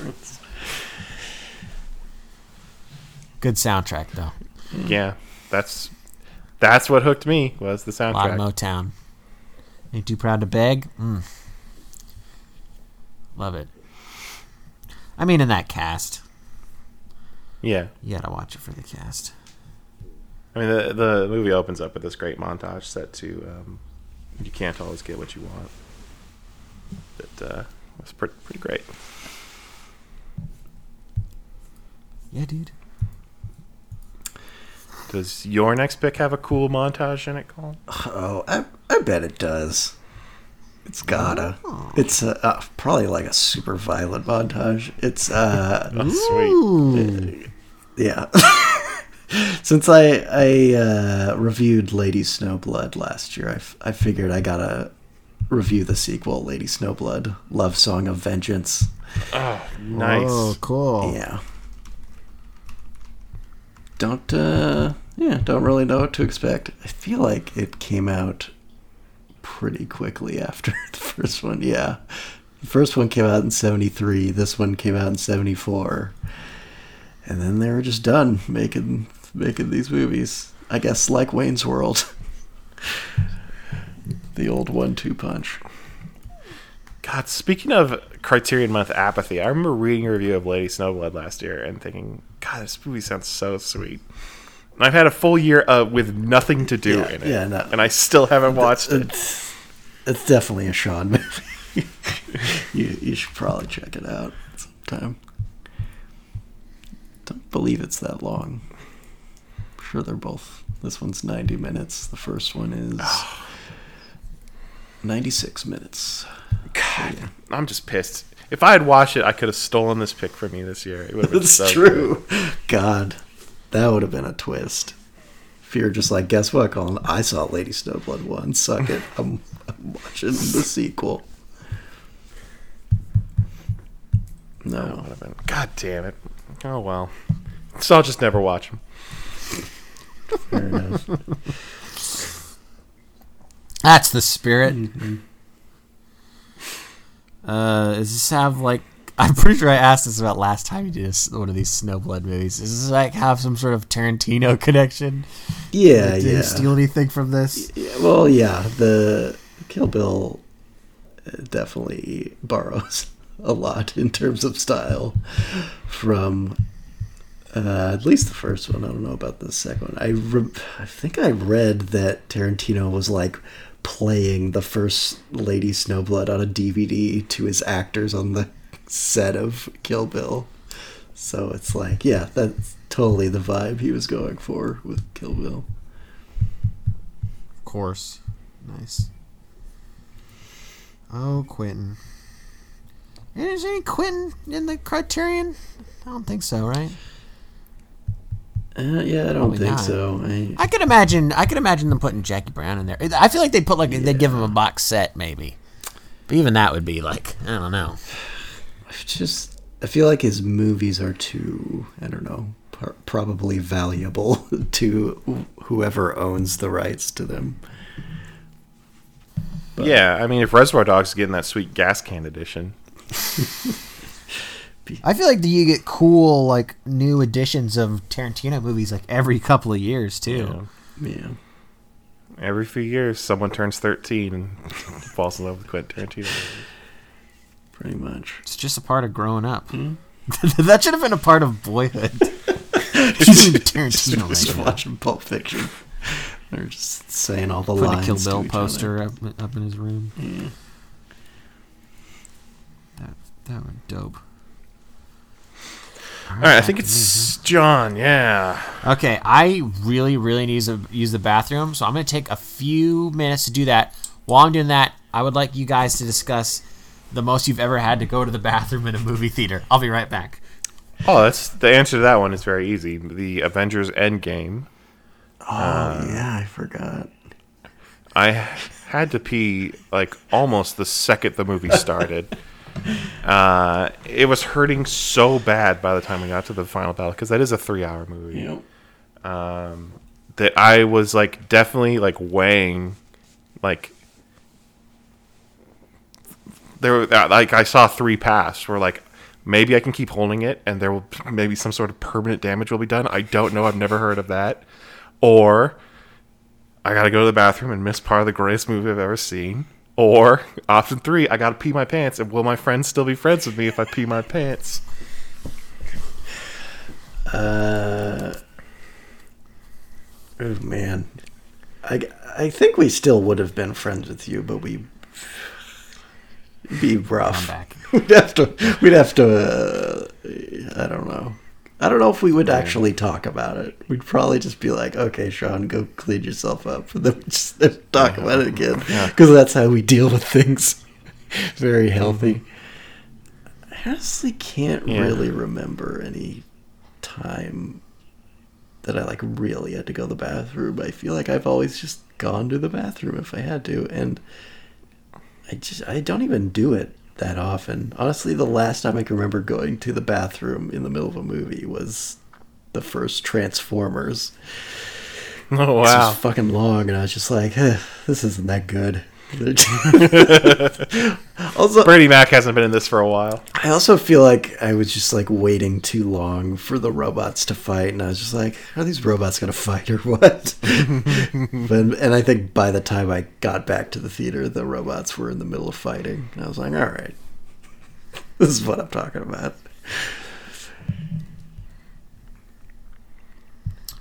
Okay. I hope that was a stimulating conversation. It's better than It I turns out the expected. answer is big budget blockbusters. Yeah. I can tell you, for me, it was the second time. Oh, was that the worst? I want to say the second time I saw Phantom Menace. I was like, I'm going to explode. It's funny because the second time it's like you know what you're missing. That was You the pick thing, your but that, spot. like, because that was the first time I'd ever gone to the bathroom during a movie. Apart from a little kid. It was the first time like I did it as myself, like as a man. Like, I don't know. You want to know the most embarrassing time I had to go to the bathroom during a movie? Yes. It was during the theatrical release of The Lion King. This sucks. I hate this story. There is the scene where I don't remember exactly. It might be one of the ones in the elephant graveyard, or it might be the one where Mufasa dies. Where it was so intense for me. I saw it with my uncle, and I was like, I need to go to the bathroom because I like needed a break from the movie. Like I couldn't take it anymore, so I had to fake going to the bathroom because The Lion King was freaking me out too much. Oh, that's good. That's a good story. Went on to be one of my favorite Disney movies. Won you over, man. I just love them eating those juicy bugs. Juicy bugs. I was trying to think if that ties into my next movie, but I don't know if it does. Though I assume there's some weird shit going on in it.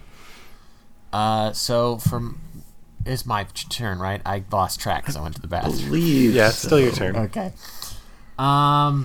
This was one of the last films I picked, and I didn't even really know it existed until recently. Yeah. Because it's a movie that was remade, and I for some reason I must have forgotten that the remake was a remake. I didn't realize this.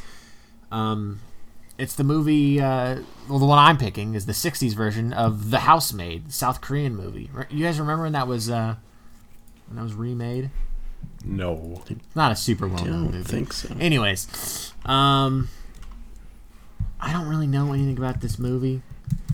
I think I had it confused with another movie entirely.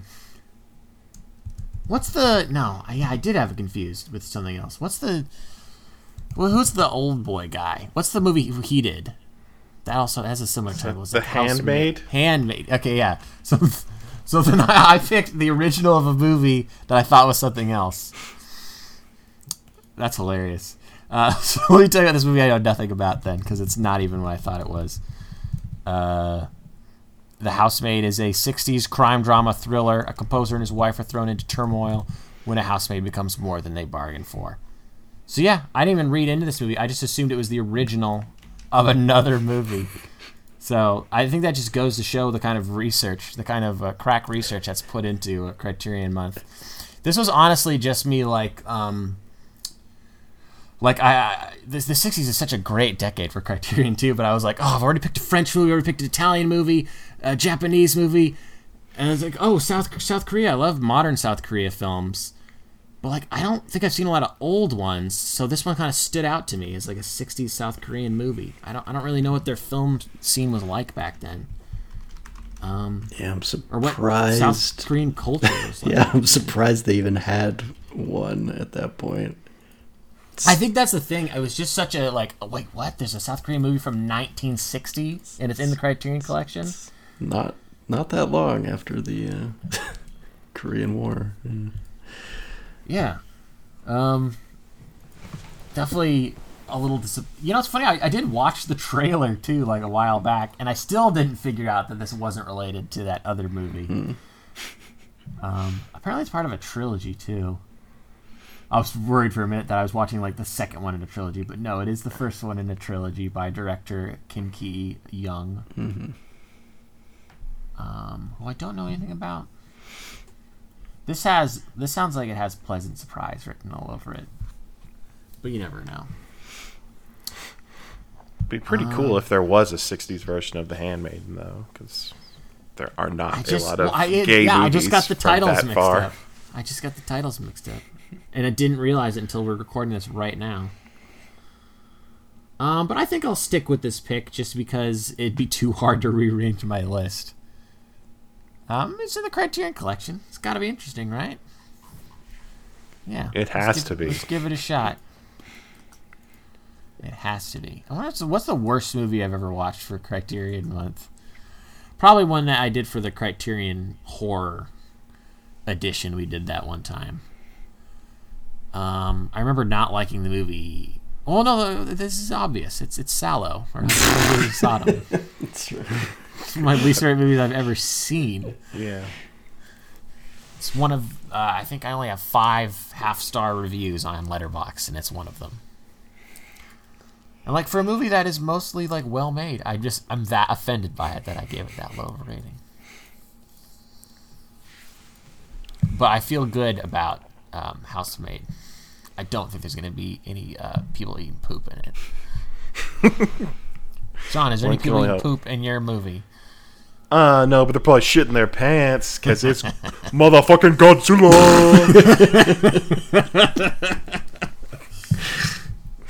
Hell yeah, dude. That's scary. I bought the whole set, the entire Showa era of Godzilla movies. I was wondering if you're going to dig into this. I have to watch at least one of them. I'm pretty sure I want to watch the Japanese original, although the Criterion release does also include the 1956 American rework Godzilla King of the Monsters, which shares the title with another movie I've seen this year. But I think I'm going to go with the 1954 Japanese original, directed by Ishiro Honda. It sounds like it stands up more as a metaphor for Japan dealing with the devastation of the nuclear attack that occurred at the end of World War II. And it's also got a man in a rubber suit smashing a scale model of the city. I mean, what's not to love? I don't know. I haven't seen it in a long time. I remember seeing the Americanized version first. Is that in the box set? Mm-hmm. Probably not. No, it is. Maybe though. It is really. The one with Raymond Burr as Steve Martin is the name of his character. That's funny.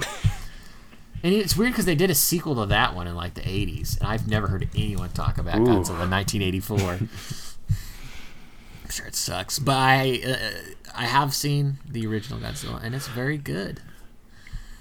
It's crazy to me to think that Japan was doing like this movie that was like a response to like the hydrogen bomb dropping, like so soon after, like only so many years removed after the incident actually took place. They're already like doing like a social commentary on it.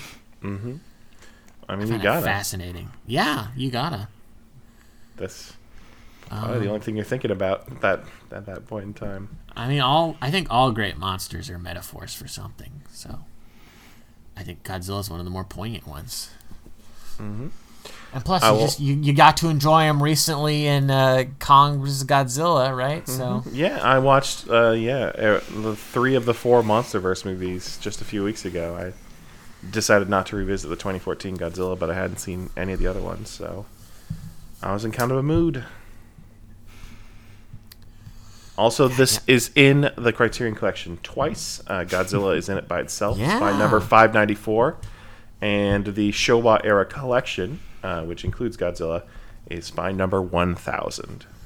It's crazy to me to think that all those shitty Godzilla, like, 70s movies are now in the Criterion Collection. That's so funny. I remember I was talking about, like, we could do a Godzilla, like, Halloween Criterion thing. I just don't know if I'd want to. It is 1954 to 1975. 15 movies in that box set. Okay, so I wonder how many there are post that, though. Like, how many Godzilla movies total? It's impossible to say. It's too many. I mean, you don't think I could just Google how many Godzilla movies?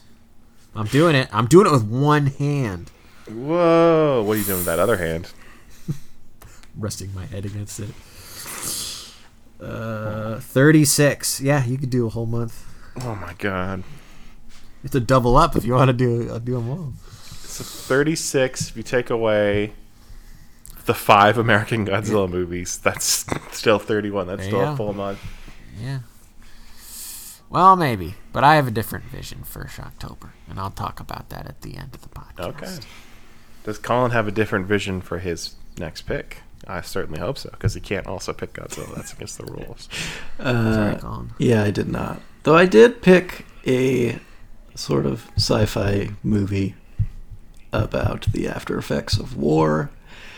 It is a British movie from 1936 called Things to Come. Screenplay by H.G. Wells. And, whoa. Yeah. Directed by William Cameron Menzies, who seems like he was more of a production designer, a very prolific one. In fact, his Wikipedia page says he invented the title production designer. That's how serious he is about production design. Whoa. So, I mean, that sounds just like an interesting thing to see, like a master production designer create the world of the future as envisioned by H.G. Wells. I'm not really sure how this works from a story standpoint, because it looks like the film like starts in the 30s and there's just like ongoing war, and the war just like keeps going on through the decades, and it like the movie ends in like the like 20. Oh yeah, it says story ends in AD 2054. So I'm excited to see what they thought our still future would look like in the 30s. Seems like some of the people have like astronaut outfits, but like the head piece is like very big. It looks silly, but I mean, it looks fucking cool. it does look cool. I mean, the cover to this one is pretty sweet. I've almost picked this movie for Criterion Month so many times just because of that great cover. Yeah. And because it has H.G. Wells' name on it. And because it's so weird for me to think about sci-fi movies that are pre, like, 1950s. It seems like pretty unusual. I mean, you got some of the Universal Monster movies, I guess. They're kind of sci-fi. Yeah. But this definitely seems like an outlier. You got Metropolis also, which I Oh, think yeah, I of course. read that H.G. Wells kind of wrote this kind of as a reaction to Metropolis, thinking that he could do better. What a dick. Yeah. It's always crazy for me to think about that H.G. Wells was like around. Like you always When just movies were assume around. is like, yeah, like he got to see the Invisible Man, the adaptation of his own book. I wonder if he liked it. Like he lived until like the mid to late 40s, so he got to see some of this stuff. And it's crazy that he even like wrote a screenplay. It's fucking weird, man. It's like if you heard Bram Stoker wrote a screenplay or something. Yeah. So what led you to Things to Come, Colin? This feels like a big John pick. I'm just curious. I don't know. I guess I'm just always... I am interested, I think, in early attempts at special effects. Like, I watched The Thief of Baghdad one of the other years, which I actually seemed to have some of the same people involved as this movie. That movie was also produced by Alexander Korda. So I don't know. Even though I'm not a big sci-fi guy, I do always like to see sort of early movie innovation on a technical level. You know, people trying things that maybe they shouldn't have been trying at that point in time, considering the limitations. But like, I always appreciate the ambition. So it sounded interesting on that front. Well, good things to come from that review. Yeah, hopefully. I hope so. All right, guys.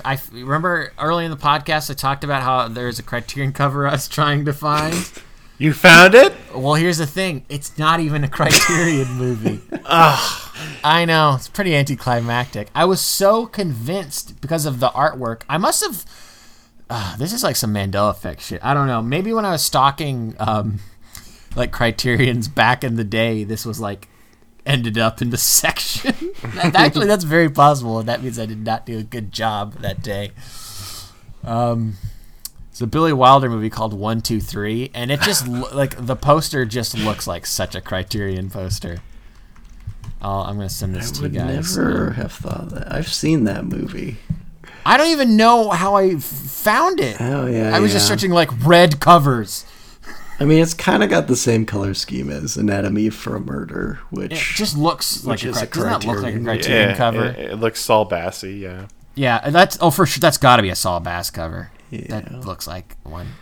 Great. So- well, maybe if that ever gets in the Criterion collection, I have to watch it.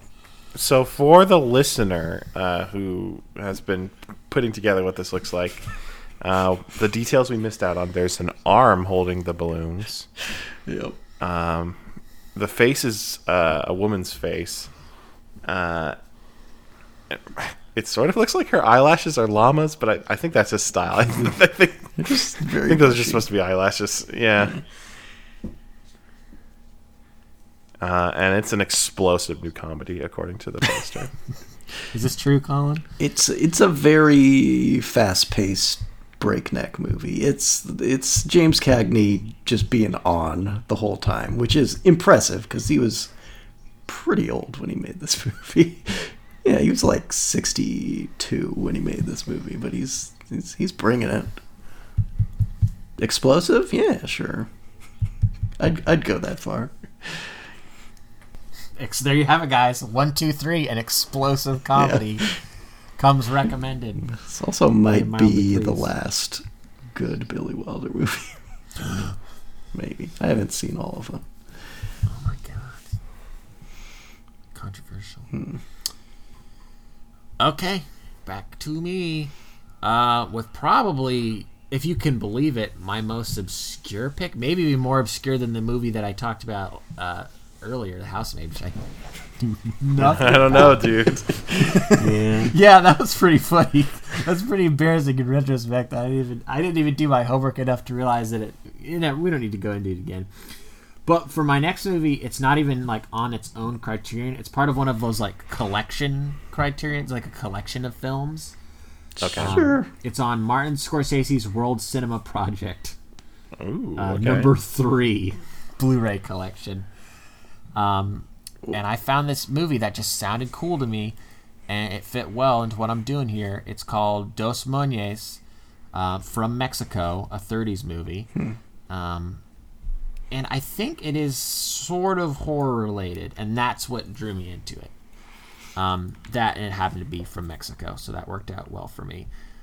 Dos Moñes means 2 monks, and 79 minutes, so it's already my favorite pick for this year. The premise, somebody wrote like a fucking essay here. Okay, here you go. In a Gothic-styled monastery, a monk named Javier sees the face of another monk, Juan, and suddenly attempts to bludgeon him to death with a heavy crucifix. This goes on like pretty Cool. long, so I'm just gonna keep it. That sounds awesome.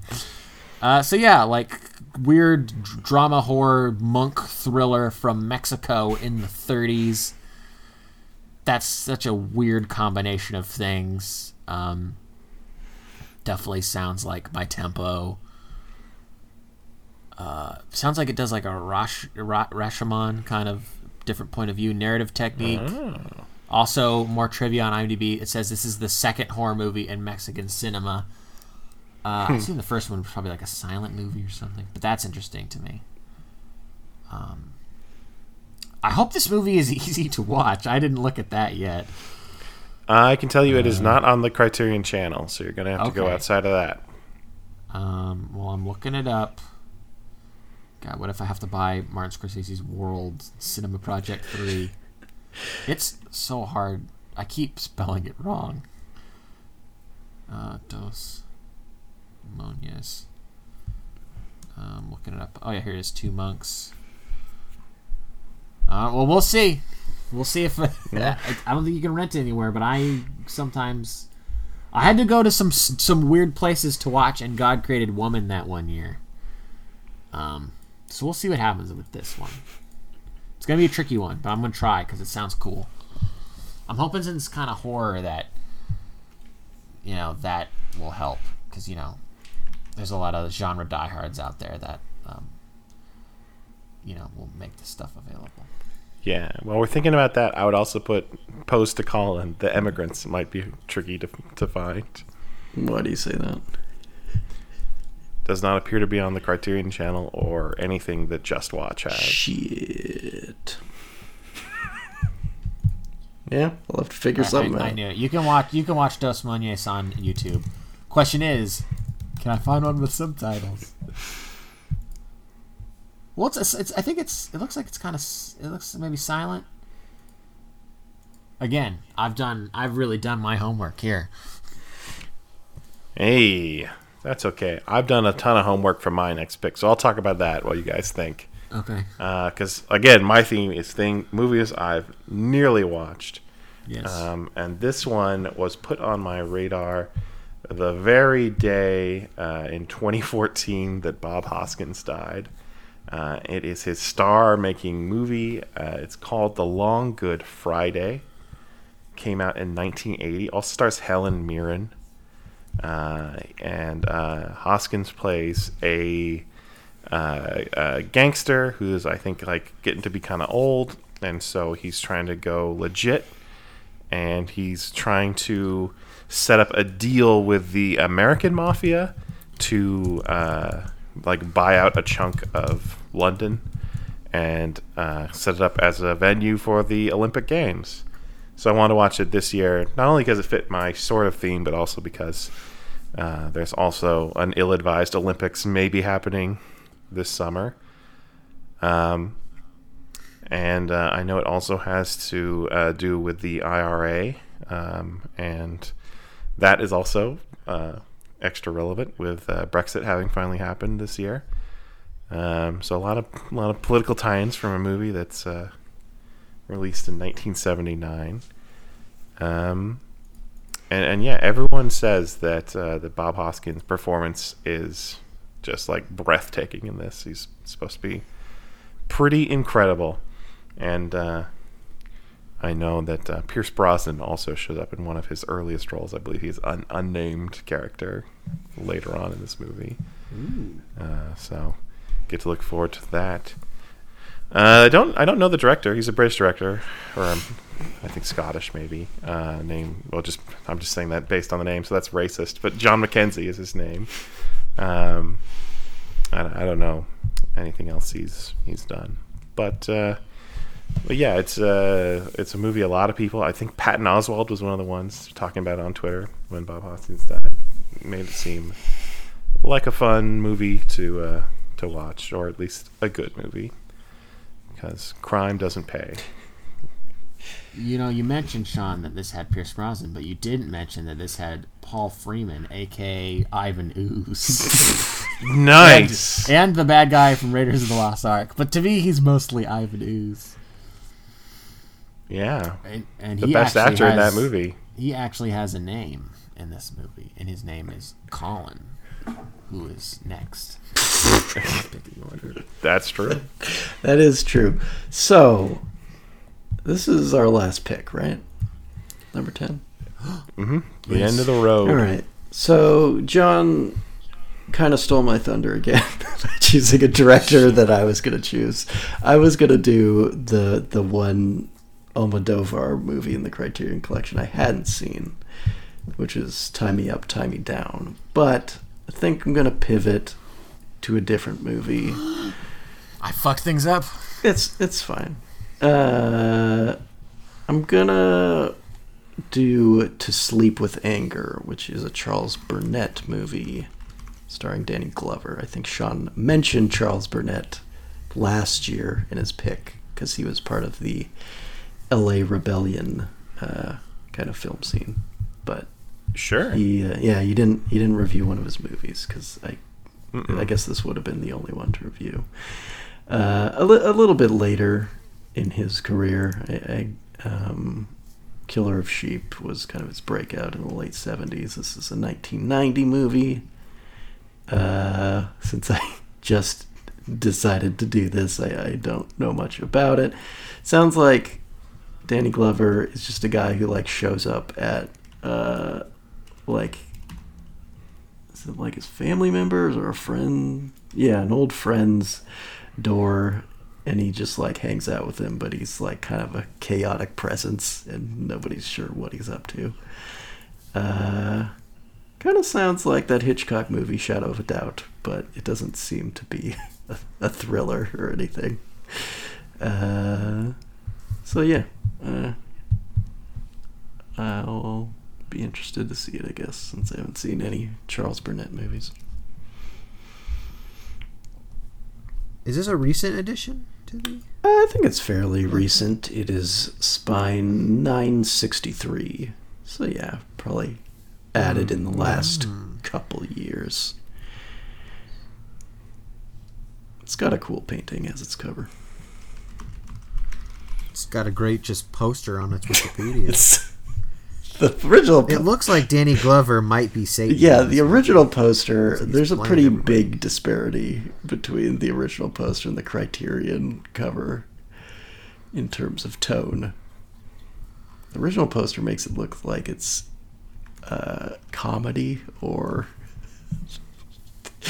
I don't know, a hider in the house type it looks like a movie. menacing comedy. Yeah, a menacing comedy. Yeah, this looks for like sure. a thriller. Yeah, A comedy, a dark comedic thriller. yeah. Looks like the tagline is "Choose Your Destiny." Yeah, because he's got little cards with all the characters on it. I don't know what's going on there, but Yeah. guess we'll find out. Okay. So for my last pick, it's a movie I feel slightly more prepared to talk about. And it's pretty appropriate because it's my last pick. And for my last pick, you guys, I'm picking The Last Wave. This is a 1977 Australian mystery drama from Peter Weir. Of course, I did a Peter Weir movie last year. I watched Picnic at Hanging Rock, Oh, yeah. and which I liked. And this is the last Peter Weir movie in the Criterion Collection so far. So all of 100%ed him in the Criterion Collection. That is Achievement until they put what? Achievement What'd you say? unlocked. Until they put Master and Commander in the Criterion Collection. Or Yeah. do you think maybe they do that? Or what else could I'm looking at his filmography, because the thing about Peter Weir is he broke out pretty big in America. Of course, he made Witness, Dead Poets Society, Truman Show, Fearless. I don't think any of these are gonna end. Mosquito Coast, I maybe. could see the Truman Show. Maybe it has its fans. Last Wave was kind of his. I mean, he made Gallipoli after it, so I guess that was like his last like truly Australian movie before he went to America. Mm-hmm. This is definitely him getting more and more prominent. I think what intrigues me about this is apparently it's like so the premise is that Richard Chamberlain, of course, was the original Jason Bourne. Do you guys know that? Jason Bourne, a Bourne Identity movie in the 80s. Know that because I think Sean's family had it like a he had two a copy VHS of it. It's like a mini series or like a 2-part movie of the Bourne Identity with Richard Chamberlain. But in this movie, he plays a white solicitor in Sydney, and then he takes on a murder case where he's going to defend a group of Aborigines accused of a murder. But then, like, he might also have, like, some sort of magical connection to them. I'm really hoping that's not problematic now that I'm reading it. I don't know. But yeah, that fact that it's like vaguely supernatural, vaguely a thriller. I always like when genres get kind of blurred together. And when we do these Criterion lists over the years, it's funny how you find yourself interested in certain movie trends. Like it seems like over the years, Sean, you've found an interest in kind of heist, particularly like French heist movies. And for me, I've gotten really interested in 70s Australian movies because, they had their kind of new Hollywood movement over there, but it was a little like weirder, a little more rough around the edges. I don't know. I guess part of it has to do with that rough terrain. I don't know if it has anything to do with the fact that Australia was like they used to send a bunch of prisoners there many years ago, but they have kind of a gritty film scene, particularly in the 70s, and I'm interested in exploring that further with The Last Wave. My final pick is a movie that I wanted to fit in last year, but it just didn't quite match my theme. It's a documentary from 1990 called Paris is Burning, which I guess now has famously inspired the TV show Pose. It's about the New York drag ball scene. I don't know if this was in the Criterion Collection last year, but It wasn't? it may have been on the streaming channel. Well, Typical Sean mistake. All the more reason not to have included it last year. But it is spine number 1018, so it's in there now. And it definitely does fit the theme of a lot of the movies I watched last year, which is portraying people of color and queer people positively, which is just not something you get to see a lot of in mainstream media. Everything I've read says that this is a actually like joyful portrayal of this sort of sub community in New York City. A portrait of the type of world we'd all prefer to live in than the one we get now.